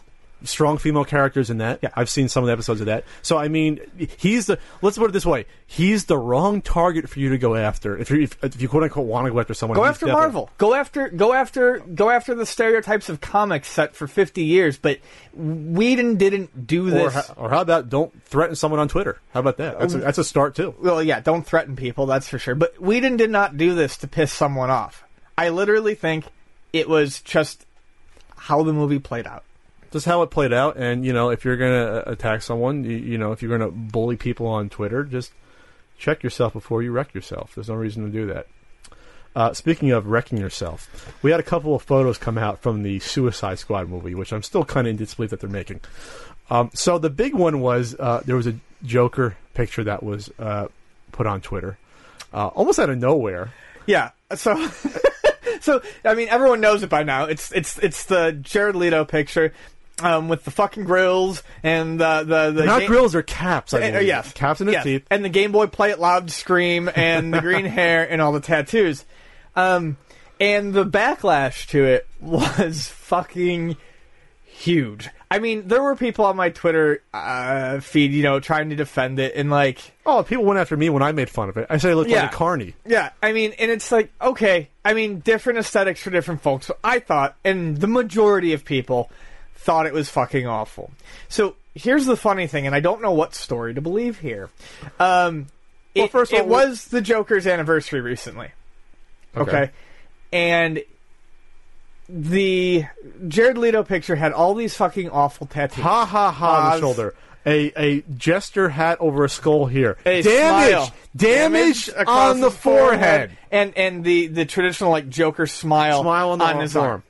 So after all this backlash, they came out and they're like, guys, it was just a promo picture that we dropped in celebration of the anniversary of Joker's creation. Those tattoos aren't going to be in the final film. And I'm sitting here thinking, okay, it is the Joker's anniversary, but this seems like a really fucking convenient excuse. And that seems like the worst PR ever to say that. Yeah. With your first reveal of a huge, iconic character that people are... Literally, this guy, Jared Leto, every week has been tweeting or Instagramming like, oh, now my hair's dyed, now it's blonde. And people are like, oh, what's next? What's next? And then this gets revealed, it's like, oh, here it is. What? He's got a J teardrop tattoo? Uh-huh. That's hardcore, yo. Right. So, I mean, I don't know what to say. I mean, what to say about that, really. But they did say that those tattoos are not going to be in the final film. That doesn't really matter, because Snyder's DC Universe can blow me. Well, did you saw the picture of the Suicide Squad come out? I did. But I mean, I glanced at it. I don't know half the characters. I just glanced at it. I know two. Obviously, Harley Quinn's the big one. I think the actor's going to do a great job, I think. Mm-hmm. I don't like the fact that she has pudding tattooed on her leg, because it's like, okay. It, by itself, it's fine, but the fact that we saw this Joker tattoo thing... Okay, does every character need a tattoo of like stuff they say on them? Yeah, you know that leads me to believe that what they said about the Joker's tattoos was not exactly truthful. Yes, because now you're seeing that same sort of shit on some of the other characters. So you think this is a big backtrack, meaning that they're starting to film it now that we have time to not show his tattoos or cover it up, or did they tweet out the fact that it wasn't, or where did they say this? I don't even remember where I saw it. I read it somewhere. I don't remember where. I mean, Jesus, this was weeks ago. This is definitely... Well, it's less than a couple weeks. This is an older topic, but, I mean, I don't remember. I just don't see them going 360 on something like that, because people are going 180. 360! Yeah. Going to 180 on something like that, because they're trying to do this universe that's quote-unquote edgier and grittier. We talked about the Batman vs. Superman teaser, which we're not supposed to talk about, but we will, because we talk about whatever we want. But this seems to be the step in the same direction, where this is the... hardcore, gritty universe. Well, it would be that's the thing. It would be 100% in line with the Snyder universe. The Snyder no universe. Subtlety at all. No. And if people say, "Whoa, is he that subtle as a clown?" Yeah, a hell of a lot more subtle than having "I'm a Damage. murderer" Yeah. on his head. Right. That's a hell of a lot more subtle. I laugh a lot. You see, the whole point of the Joker is that he's literally a clown on the outside, and then he kills you. Now. It's a cliche now, but it wasn't when he came out. Right. That's why the character is so beloved, and why he's one of the most famous villains, because he's the exact opposite of what he appears as. Right. And some people tweet like, "Oh, Two-Face is really subtle." That's in his name, Two-Face. Joker is a Joker. It's supposed to be a funny character. Right. That is a little more subtle on the surface. Whatever. I don't care about subtlety. I mean, subtlety. Well, yes. I care about it. I do.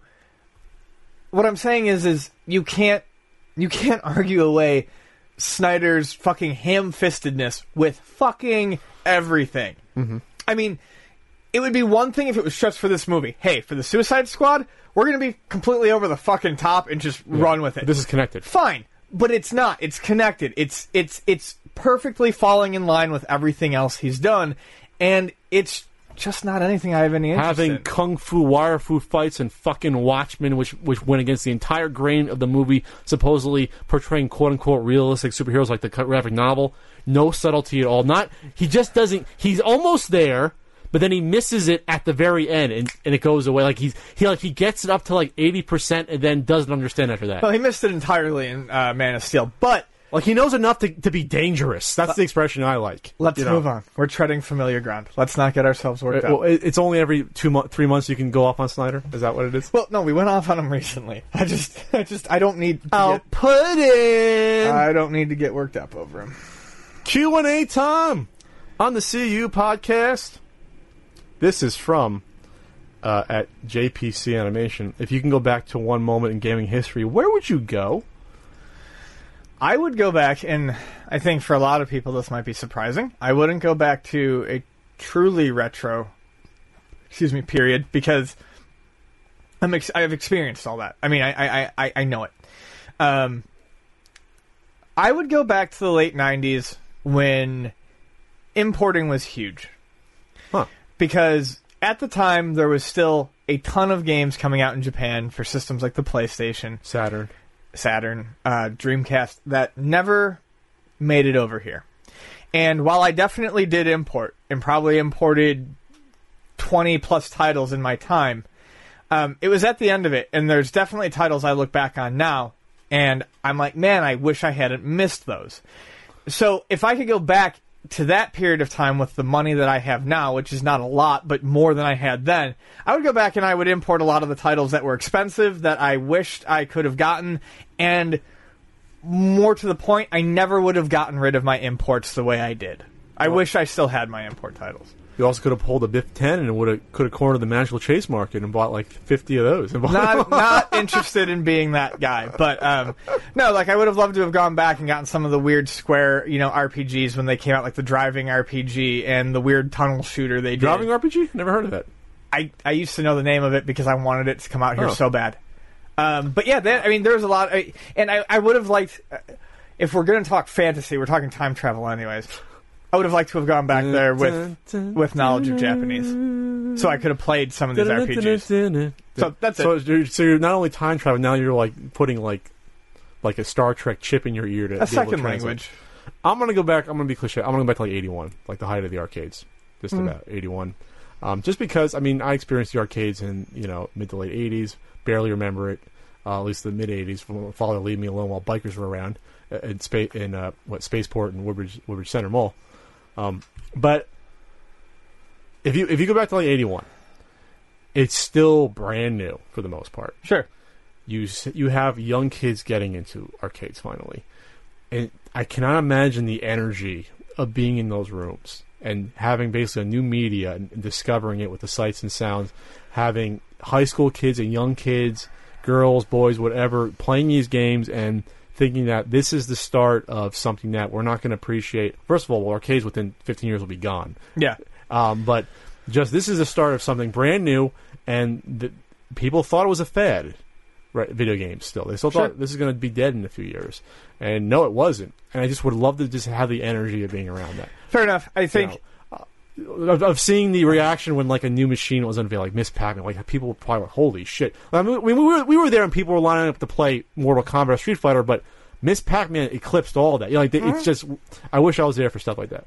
You make a good point, and that would have been a lot of fun. But I would like to have jumped a little. 81, 82, 83, 84. Seen the progression. 81, you got to remember, the arcades are going to be fairly barren still. They're there. There's going to be machines.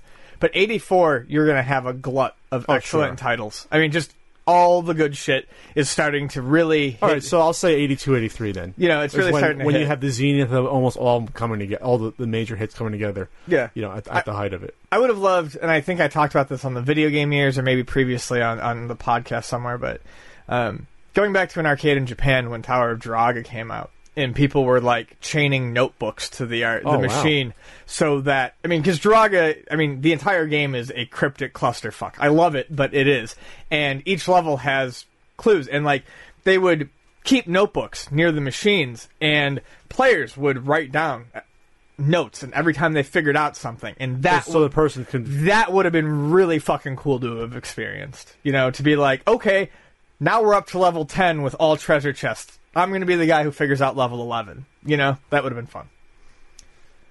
This is from at Dat Ass is my boss. I think it's 2 weeks in a row getting it in there. Has there ever been an educational game you legitimately enjoy playing? I'd say any good education game is fun. The only bad ones I remember, at least from computer class, was when like the letter has to fall and you have to press the letter before it hits the ground or something. It's like there's no. Those are typing trainers more than what I mean. But yeah, I would say. Obviously, I didn't play them a lot as kids, but I can imagine other people having fun with Carmen Sandiego. Oregon Trail is educational to some extent. Lemonade Game was fun. That taught you some logic and some planning. There's lots of games that are educational that people don't realize that are educational. Games like the Civilization series are very educational, learning about human history and culture. Yep. And learning logic and how to plan, how to react. I think any future world leader should be required to play a game of Civilization successfully to know how to fucking manage shit. That's the whole other conversation. So those games are educational. For me, I agree. A lot of educational games are great. I can go back and still play things like Number Munchers and Word Munchers and have fun. Oregon Trail is a lot of fun. Educational to a more narrow degree, but still educational and definitely a good playing game.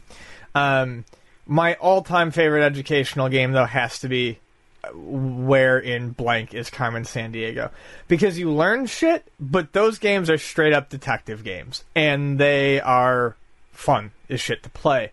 I mean, I've actually, it's funny, the reason I kind of wanted to answer this question is because I've been so obsessed lately with going back and playing old Carmen Sandiego's that I've actually started trying to find them for my Apple IIe on eBay for a reasonable price. Because I'm surprised you can't play them on a website. Is there like an Apple II website you can play them all too? Probably, but I have an Apple IIe, and I mean, well, back in Buffalo, and I all I buy for my Apple IIe that I have back in Buffalo is educational software that I find amusing.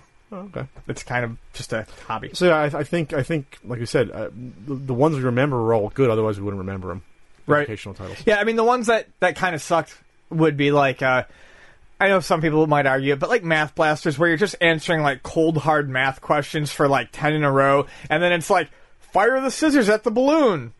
Okay, you get points. You know, I mean, Math Blaster was better, but there were educational games like that where it's just like, do this rote repetition math, and here's a stupid mini game, and now do more math. Jazz Jackrabbit, you ever play those? I never played them, but Jazz Jackrabbit is not educational. Oh. Jazz Jackrabbit was a Sonic the Hedgehog ripoff. Oh, was it? Yes, with a gun.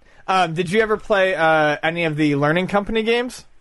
No. Like Treasure Mountain? No. Oh, those were fantastic. Were those on all of them, or just Commodore? PC, mostly PC.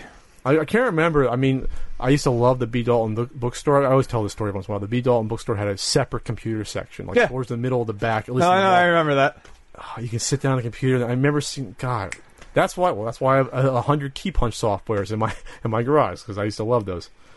It's a whole other story. All right. At 1000 cc, has a game ever helped you cope with a rough time in your life? If you care to share, which game was it and how did it help? I have a prime example. You can go first. So, yes. And I actually kind of wrote about this a little bit on the Patreon blog. I find great peace in games that require me to grind a lot. First-person dungeon crawlers, roguelikes, things like that. I mean, we're talking the hardcore RPGs. These games are really hard, and for most people, that shit would be stressful. But for me, the pure repetition of leveling and grinding and watching stats go up, as I weave stories about characters that have no story behind them because they were roll-your-own characters, these games have helped me keep my mind off of things immensely during my grandmother's passing last year, who was very close to me, and my grandmother's sister, my great-aunt, who is currently in the process of passing away. And I literally find them to be incredibly calming experiences. The music in these games, for whatever reason, is usually very mellow and calming. The scenes, even though, I mean, they're hard and you're slaying all these monsters, a lot of these dungeons take place in forests and meadows and things like that. It's just, it's at odds with how hard the games are, but everything else is very peaceful to me. Mm-hmm. There's rarely any huge story about a massive, demon overlord coming in and killing a bunch of people. It's, there's an evil and you have to stop it, and you do that by climbing 40 floors in this dungeon. Can you do it? And I just get myself lost in it for hours at a time. So my story is very specific, and I'm not sure how much in depth I'm going to go, because it was fairly emotional. I'll go into it. I don't give a shit. And I actually referenced it in my Panic Restaurant video from back in 2010, was that? So in that video, I referenced having video games help me cope with stuff. So there's one story I told about Street Fighter 2, I think it was. So we're talking, I'm 11 or 12. I think I was 12. 92, 93. Now you know how old I am. I think it was like 7th grade, 6th grade. So we're talking 7th grade. I was introverted. I had my big thick glasses, out of shape. I had friends, but it wasn't like I was popular. I just was friends. I kept my nose clean. I stayed out of trouble. Sure. I mean, I got picked on a little bit, but not as much as other kids. I stood up for myself, for the most part. So an incident happened where kids in a classroom made it was a thing where I think people were making video productions for a project, and everyone was watching them. So a group of kids, they were the cool kids. They used to bully some other kids, but they didn't usually target me too much.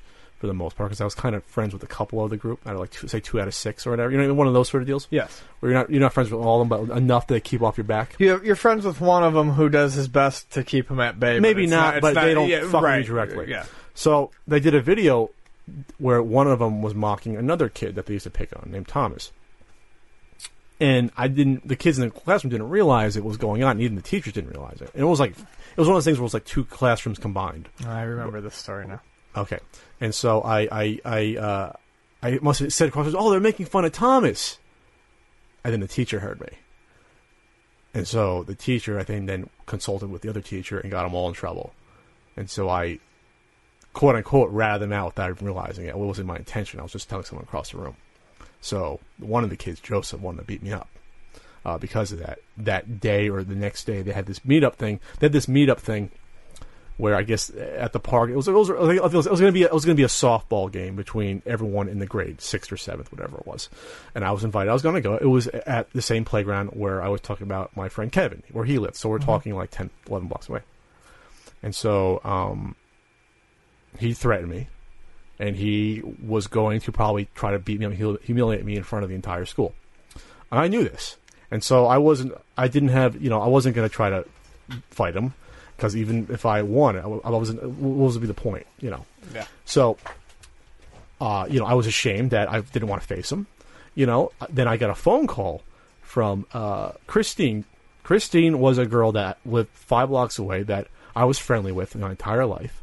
And I got a call from Christine, trying to goad me to come out, knowing that this guy wasn't trying to be up. And I got a call from her. Never got calls from girls when I was in grade school.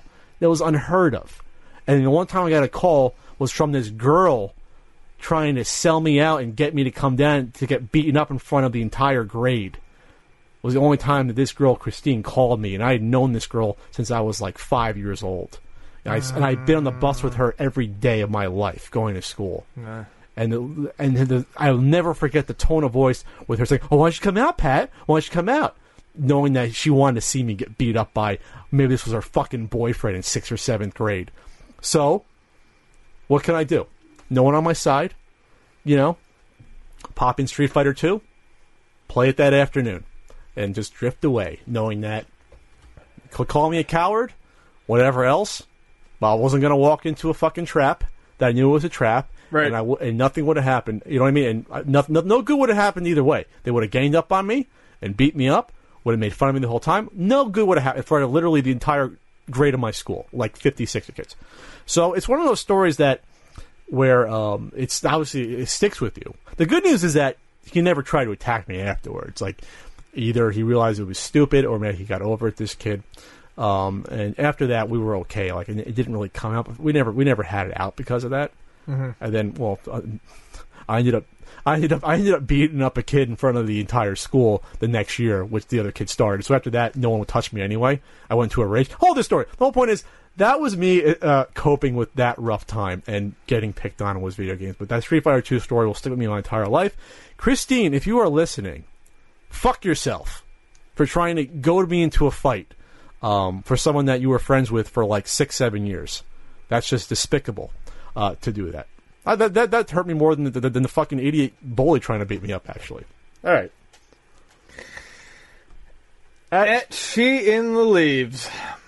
What's your guys' opinion on Ico and Shadow of the Colossus, and do you think The Last Guardian will ever be released? Quick answer to the latter. Excuse me. No, I don't think The Last Guardian's ever going to be released. I hope... They keep saying it will be, though. I hope the fuck it gets released. I just, at this point, even if it does, with all the delays, I don't know that I have any faith in it being a good game. That said, Ico and Shadow of the Colossus were both fantastic. Ico more for its visual style at the time, I think. It was a fairly unique, puzzle game. Escape from the castle. With the spirit, the lady, in tow. It's been a minute since I've played it. I'm sorry. Shadow of the Colossus, on the other hand, I think is definitely one of the best examples of imagination and just, insane design coming out of nowhere. No one expected that game when it came out. Even the previews couldn't really prepare you for what that game was like. I mean, a game that has, 16 enemies in total? But they're these huge, monstrous behemoths that have platforms and armor that you grab onto and you swing. And the sense of scale was perfect. And, you climb that first Colossus, and you're on his back, and you're at the point where you have to stab him in the head, and you realize exactly how high up you are. I mean, the game doesn't fuck around. There is no loss of sense of scale here. I mean, it's nearly vertigo-inducing. And that game just proceeded to get better and better and better from that point, from figuring out that you have to literally run up the blade of a Colossus' sword as it hits the ground to make it up his arm to get on him. I mean, Shadow of the Colossus is something that can't be topped, because anything that tries to top it is simply going to be seen as a copycat or inferior. You can only do that game once. So, in terms of Last Guardian news, I guess the last news was a couple months ago that Sony wants to register the trademark for it. Well, that's good. Well, they want to renew it. You have to renew trademarks every, whatever it is, 3 years or 4 years, whatever it is. So they have filed a patent for it. Would they have to do that if they weren't still going to come out with it? How long has this been in development? 2009, was it? It was announced when No, I think it's been longer. I believe it was announced when the PS2 was still semi-relevant and the PS3 was just coming out, because it was supposed to be one of the PlayStation 3's killer apps. Okay, I was thinking 2008, 2009. You could be right, but I like I said, I seem to remember the PS2. So it was never going to be a PS2. It was supposed to be a PS3. I do know. No, I know that. What I'm saying is, though, like they were working on it way back. Ico and Shadow of the Colossus were out, and they were teasing this as being the third part in the series. Essentially, they're unrelated, but they're related. In terms of artistic vision.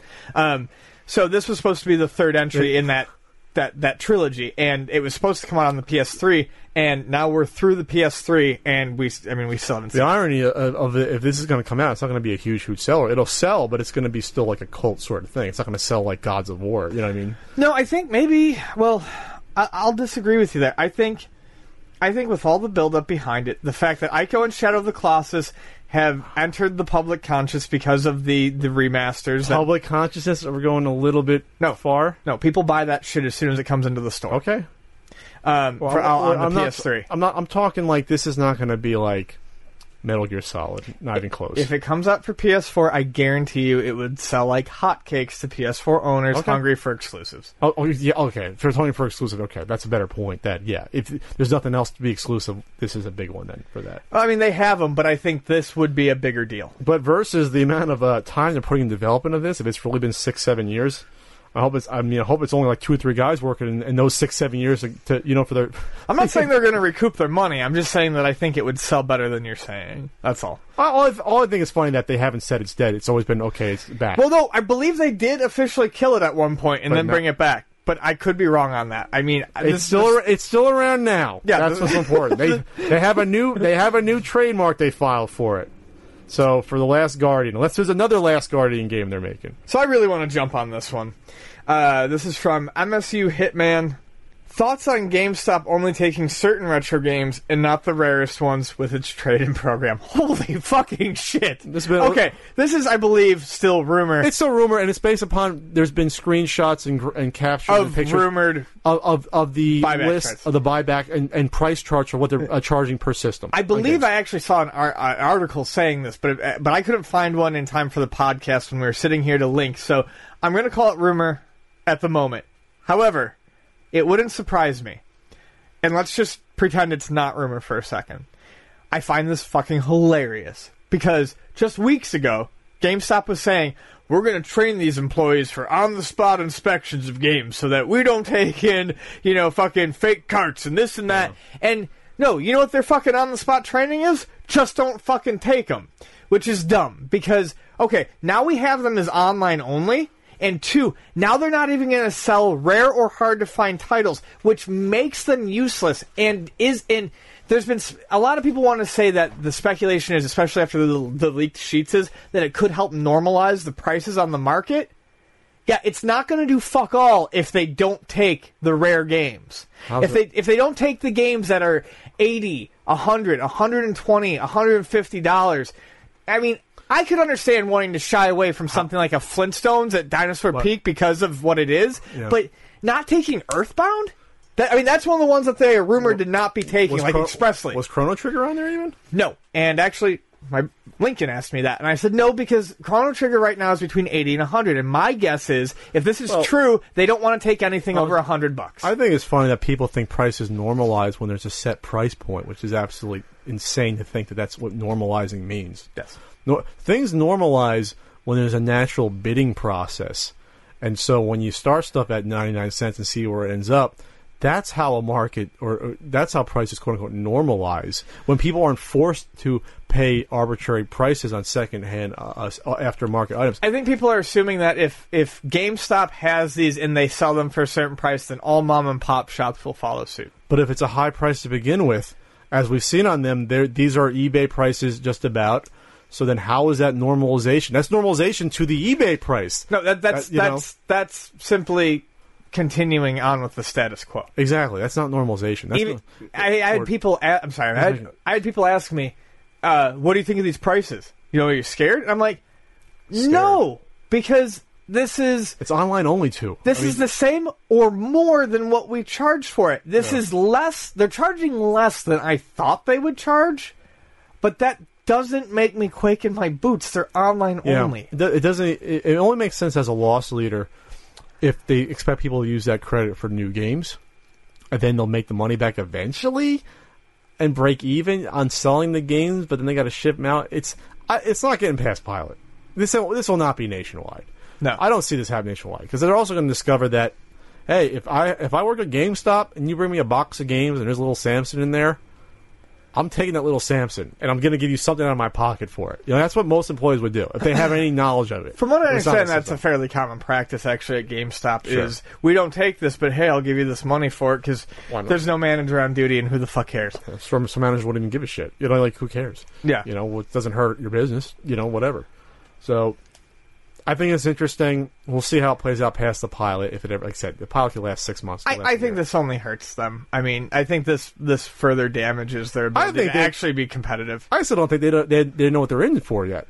No, I don't think they realize what. Like you said, Chris Kohler asked them, "What are you going to do about games that are complete?" And the guy's like, "Oh, well, I think we'll just give you random people the complete version of a game." Then it's like, that's not how you do business. No. Well, let me put it this way. The pilot is so unorganized that there are people in GameStop who don't know the pilot is going on. You mean in local stores here? Not necessarily, no. Okay. Can't really go any further than that. Okay. But there are people who don't even... There are people higher-ups in GameStop who don't even know this is happening. That's how badly thought out it is. All right. At MSU Hitman. Is that 2 in a row? Do we allow that in the CU podcast? 2 questions in a row?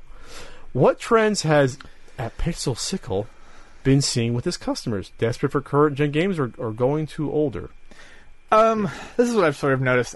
Okay, so the trend right now is Nintendo 64. That's all I get calls for. It's not the only thing I get calls for, but I get multiple calls a day for it. And it's for all the popular titles. That's not exactly interesting or exciting news, but that is what is currently hugely popular in the sort of retro market. The other thing is, with newer systems, I'm seeing a lot of people frustrated at the lack of titles. People who bought their systems and are wondering where all the games are. And, I keep telling them, I have a PS4, but I knew when I bought it that, buying early, especially with these recent generations, is not the best move. You don't start seeing a flood of games until like the third year of these systems. I see people who are greatly displeased with their Xbox Ones. I see people who are buying PS4s faster than Xbox Ones, but are still coming back to me fairly unhappy with their PS4s. I am starting to get a lot more calls for Wii U's. And people who want Wii U's. And I don't think that the Wii U is ever going to hit what it needs to hit. But I think people who really just want a system where they can go and get like 4 or 5 games they really want to play, whether alone or with their friends, they're kind of going, okay, I want the Wii U. Because for me, the PS4 is fine. I'm getting a lot of good indie titles on it and stuff that I like to play. But that's not what most people are buying PS4s for. You don't need a PS4 for indie titles. That's the whole point. Yeah. No, I don't. But I mean, it's fine for me because it's easy and convenient. I got fucking shit for the computer thing, but like I just don't care. I want to play on a console. That's what I want to do. So that's fine for me. But people who are looking for like these AAA titles, we're still getting games that are cross-platform between generations. Mm-hmm. So they're upset about how slow it is for people to move into for games to move into this current generation, and it's because no one I think sees the point in buying these new systems. So they're staying with their PS3s and their 360s, and as long as people continue to buy PS3s and 360s, we're going to get cross-platform games, which means you're never going to get the full potential out of your new system. Yeah, we're talking about Xbox 360. It's going to be 10 years old later this year. Yeah, and it's still going to be games coming out for it. And I am seeing, and this kind of makes me happy, I'm seeing a pretty solid, I'm seeing an increased interest in portable, beyond the normal popularity of the 3DS. People are even asking for Vitas again, even though the Vita's basically, I mean, I have one, I like it, but I mean, it's fucking dead in the water, and I can admit that. But I'm not just talking about Vitas or 3DSs. I'm talking regular DSs. Game Boy Colors, I can't keep them in stock. Game Boy Advances, can't keep them in stock. If something like a Neo Geo Pocket Color even approaches the door, it's fucking gone.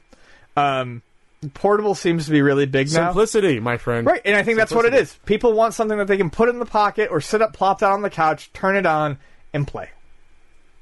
This is a two-part question at Jeer Kane. Where do you think the stereotype of gamers hating sports and/or sports games, not all of them, of course, stem from? And then why are fans of sports games looked down upon at times? I think this is fairly recent. I'm going to say, between the last 10 years. When I was growing up, it was almost synonymous or almost required. At least every kid I knew had at least one or two sports Even games. if it was an arcadey one like NBA Jam.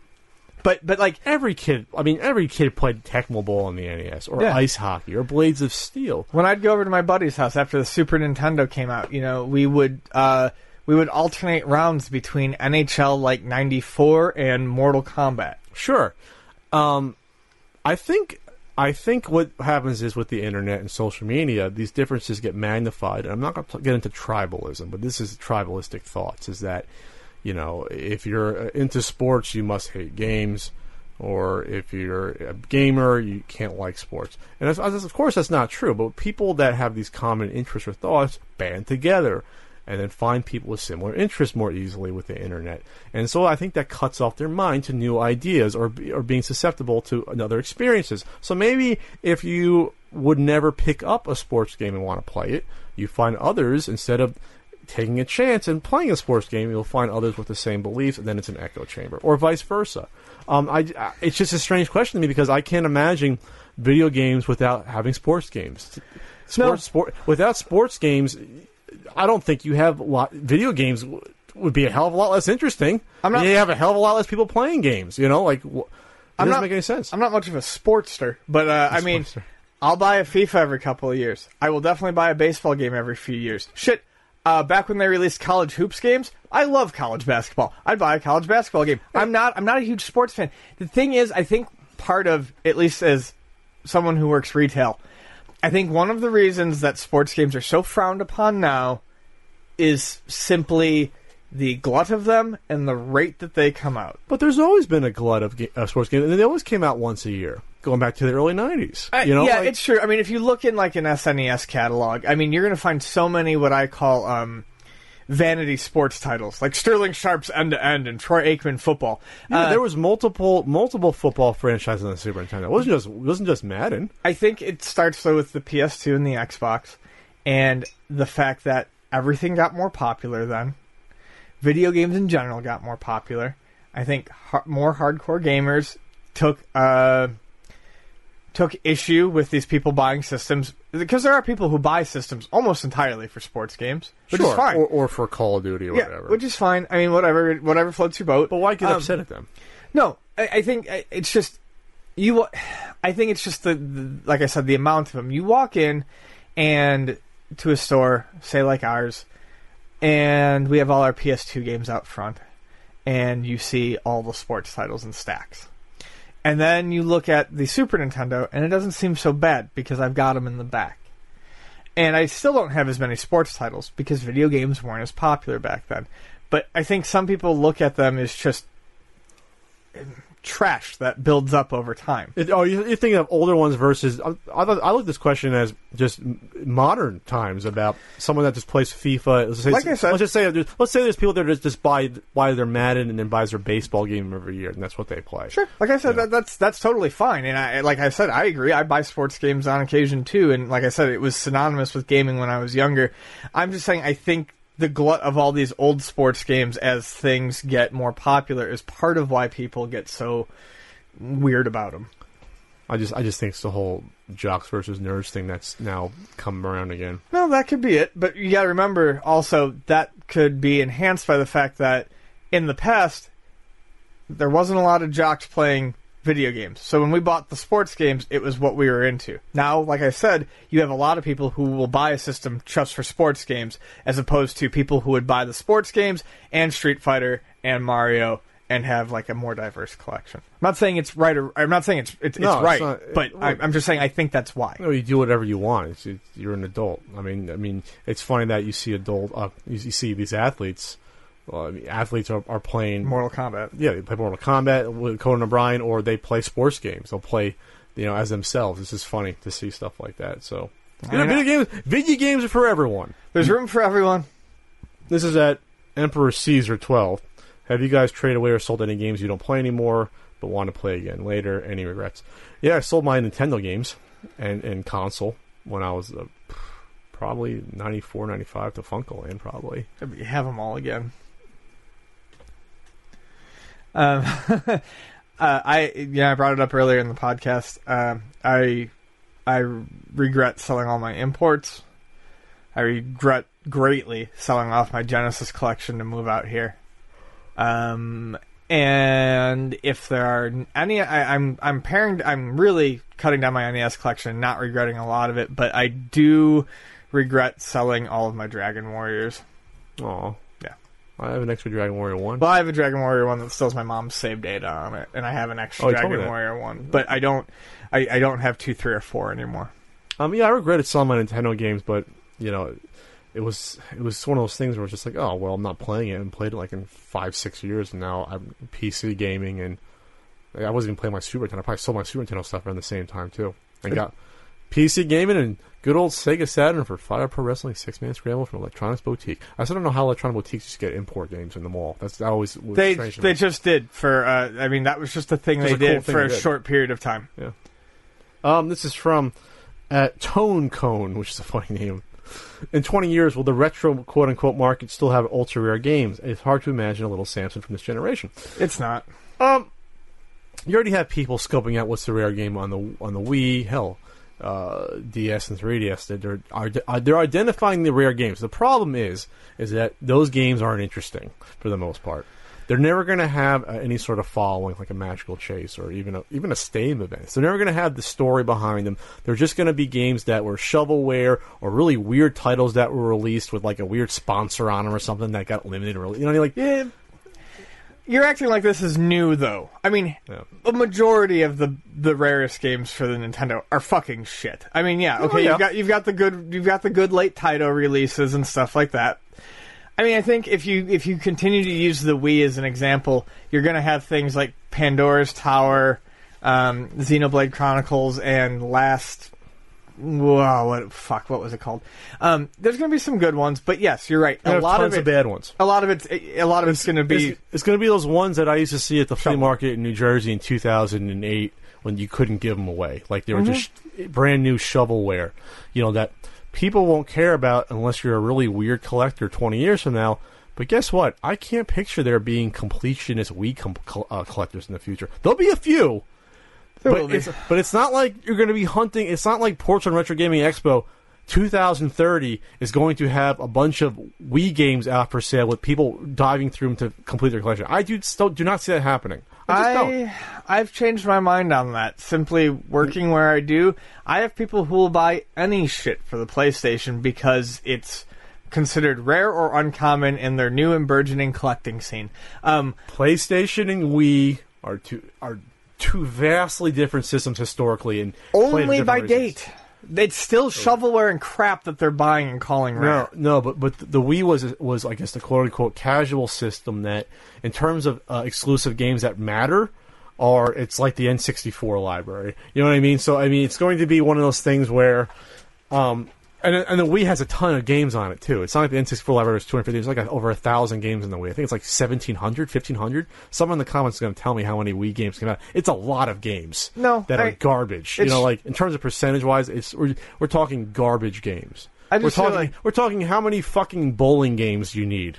You know, like that's what it's going to be. I feel like time will change everything. And plus, they don't display it nice. They're all just white. It doesn't matter. It's going to be who grew up with it. It's going to be how attached to it were they nostalgically. Do you see kids being attached to the Wii the way we were to the NES, Super Nintendo? Honestly? Kids are fucking weird, man. In 20 years, everything... time removed from time, it's going to... I'm not saying it's good. I'm just saying that, yes, I do think that there probably will be Wii collectors. You know what it's going to be? It's going to be people trying to go back and capture those apps they were playing when they were 3 years old on their phone. That's what we're going to see 20 years from now. Well, I hate to say it. It's scary to think about, but that's what it's going to be. That's terrifying. All right. This is from at Console Key. What do you think is justified for a game to have a re-release or a remake? I think I'm going to go with the Frank on movie remakes, where the first version of the movie, or in this case game, was a misfire, or it was so far in the past and you can update it with the technology that you couldn't do it originally sufficiently enough. And to me, those are the only two. At least to me, that would get me interested. You know what I mean? I'm going to divorce it from the movie thing. I'm going to say my answer is largely never. Largely never, okay. I don't... Not a solid never. There are some games that, could have had bad frame rates that were considered classics and would benefit from an update, a graphical overhaul. But in my experience, and I covered it in DuckTales, but honestly, I just don't think it's necessary. I don't think it's needed. I don't think rarely it improves anything. I would argue, though, that DuckTales Remastered was a reimagining and not a remake, since they changed so much. It was a rebarfing. That was an average game you reviewed. No, it wasn't bad. No, I think this is a strange question, though, just because when you look at the history of video games, there's usually just been sequels of games that have come out every 3 years. Right. Even the Elite games, the latest Elite games is not a remake. It's more just like the next Elite game, even though it is kind of a. You know what I mean? Like, so they're never almost phrased as a remake unless it's like Halo remastered, right? You know what I mean? And then it's sort of like, okay, it's the same game, and now it's a fresh coat of paint. It's not necessary, but people want it. You know what I mean? Like, it's not to me. That's still not justified unless you want to play multiplayer, and you know what I mean. But and by the way, I mean, DuckTales is probably one of the better remakes I've seen. Tales. But things like, I mean, for example, like I don't need to see the God of Wars from PS2 slightly upgraded on PS3. I don't need to see God of War 3 from the PS3 slightly upgraded for the PS4. That's where it starts to look like the movie industry to me, where we just have no ideas anymore, and we're just going to turn this crap out. That's exactly what it is. They know they're going to cut a profit with a minimal input of money and time. DuckTales wasn't for me, but you know what? It looked like the cartoon, and for people who didn't have a lot of experience with the original, it was probably a great game. So, that's okay, but honestly, I'd just rather not see remakes at all. Give me something new. At Pete Scarrett. For the first consoles you ever owned, Pat and Ian, what were the first games you got for them? All right. Well, mine are known because I did a Chris's video a few years back that when I got my Nintendo, it was a version with Super Mario Brothers. It was that set. And then my uncle, for some reason, got me Ikari Warriors and Spy Hunter. And then shortly thereafter, the next year, I believe, My father bought me Top Gun because he loved the Top Gun movie, so it was really for him. And then, still perplexing to this day, Double Dribble. As a kid, I never once shot a basketball. I didn't watch any basketball on TV. So my father visited recently, and I actually asked him that, hey, Dad, I played baseball as a kid. You never bought me a baseball game on Nintendo. I liked hockey. You never bought me a hockey game. Why Double Dribble? And he's like, you know what? I have no idea why I bought it for you. He had no response, which actually was almost like the only answer. Yeah. Otherwise, what are you going to say? I'm a bad parent, doesn't know what my kid likes? You know, Right.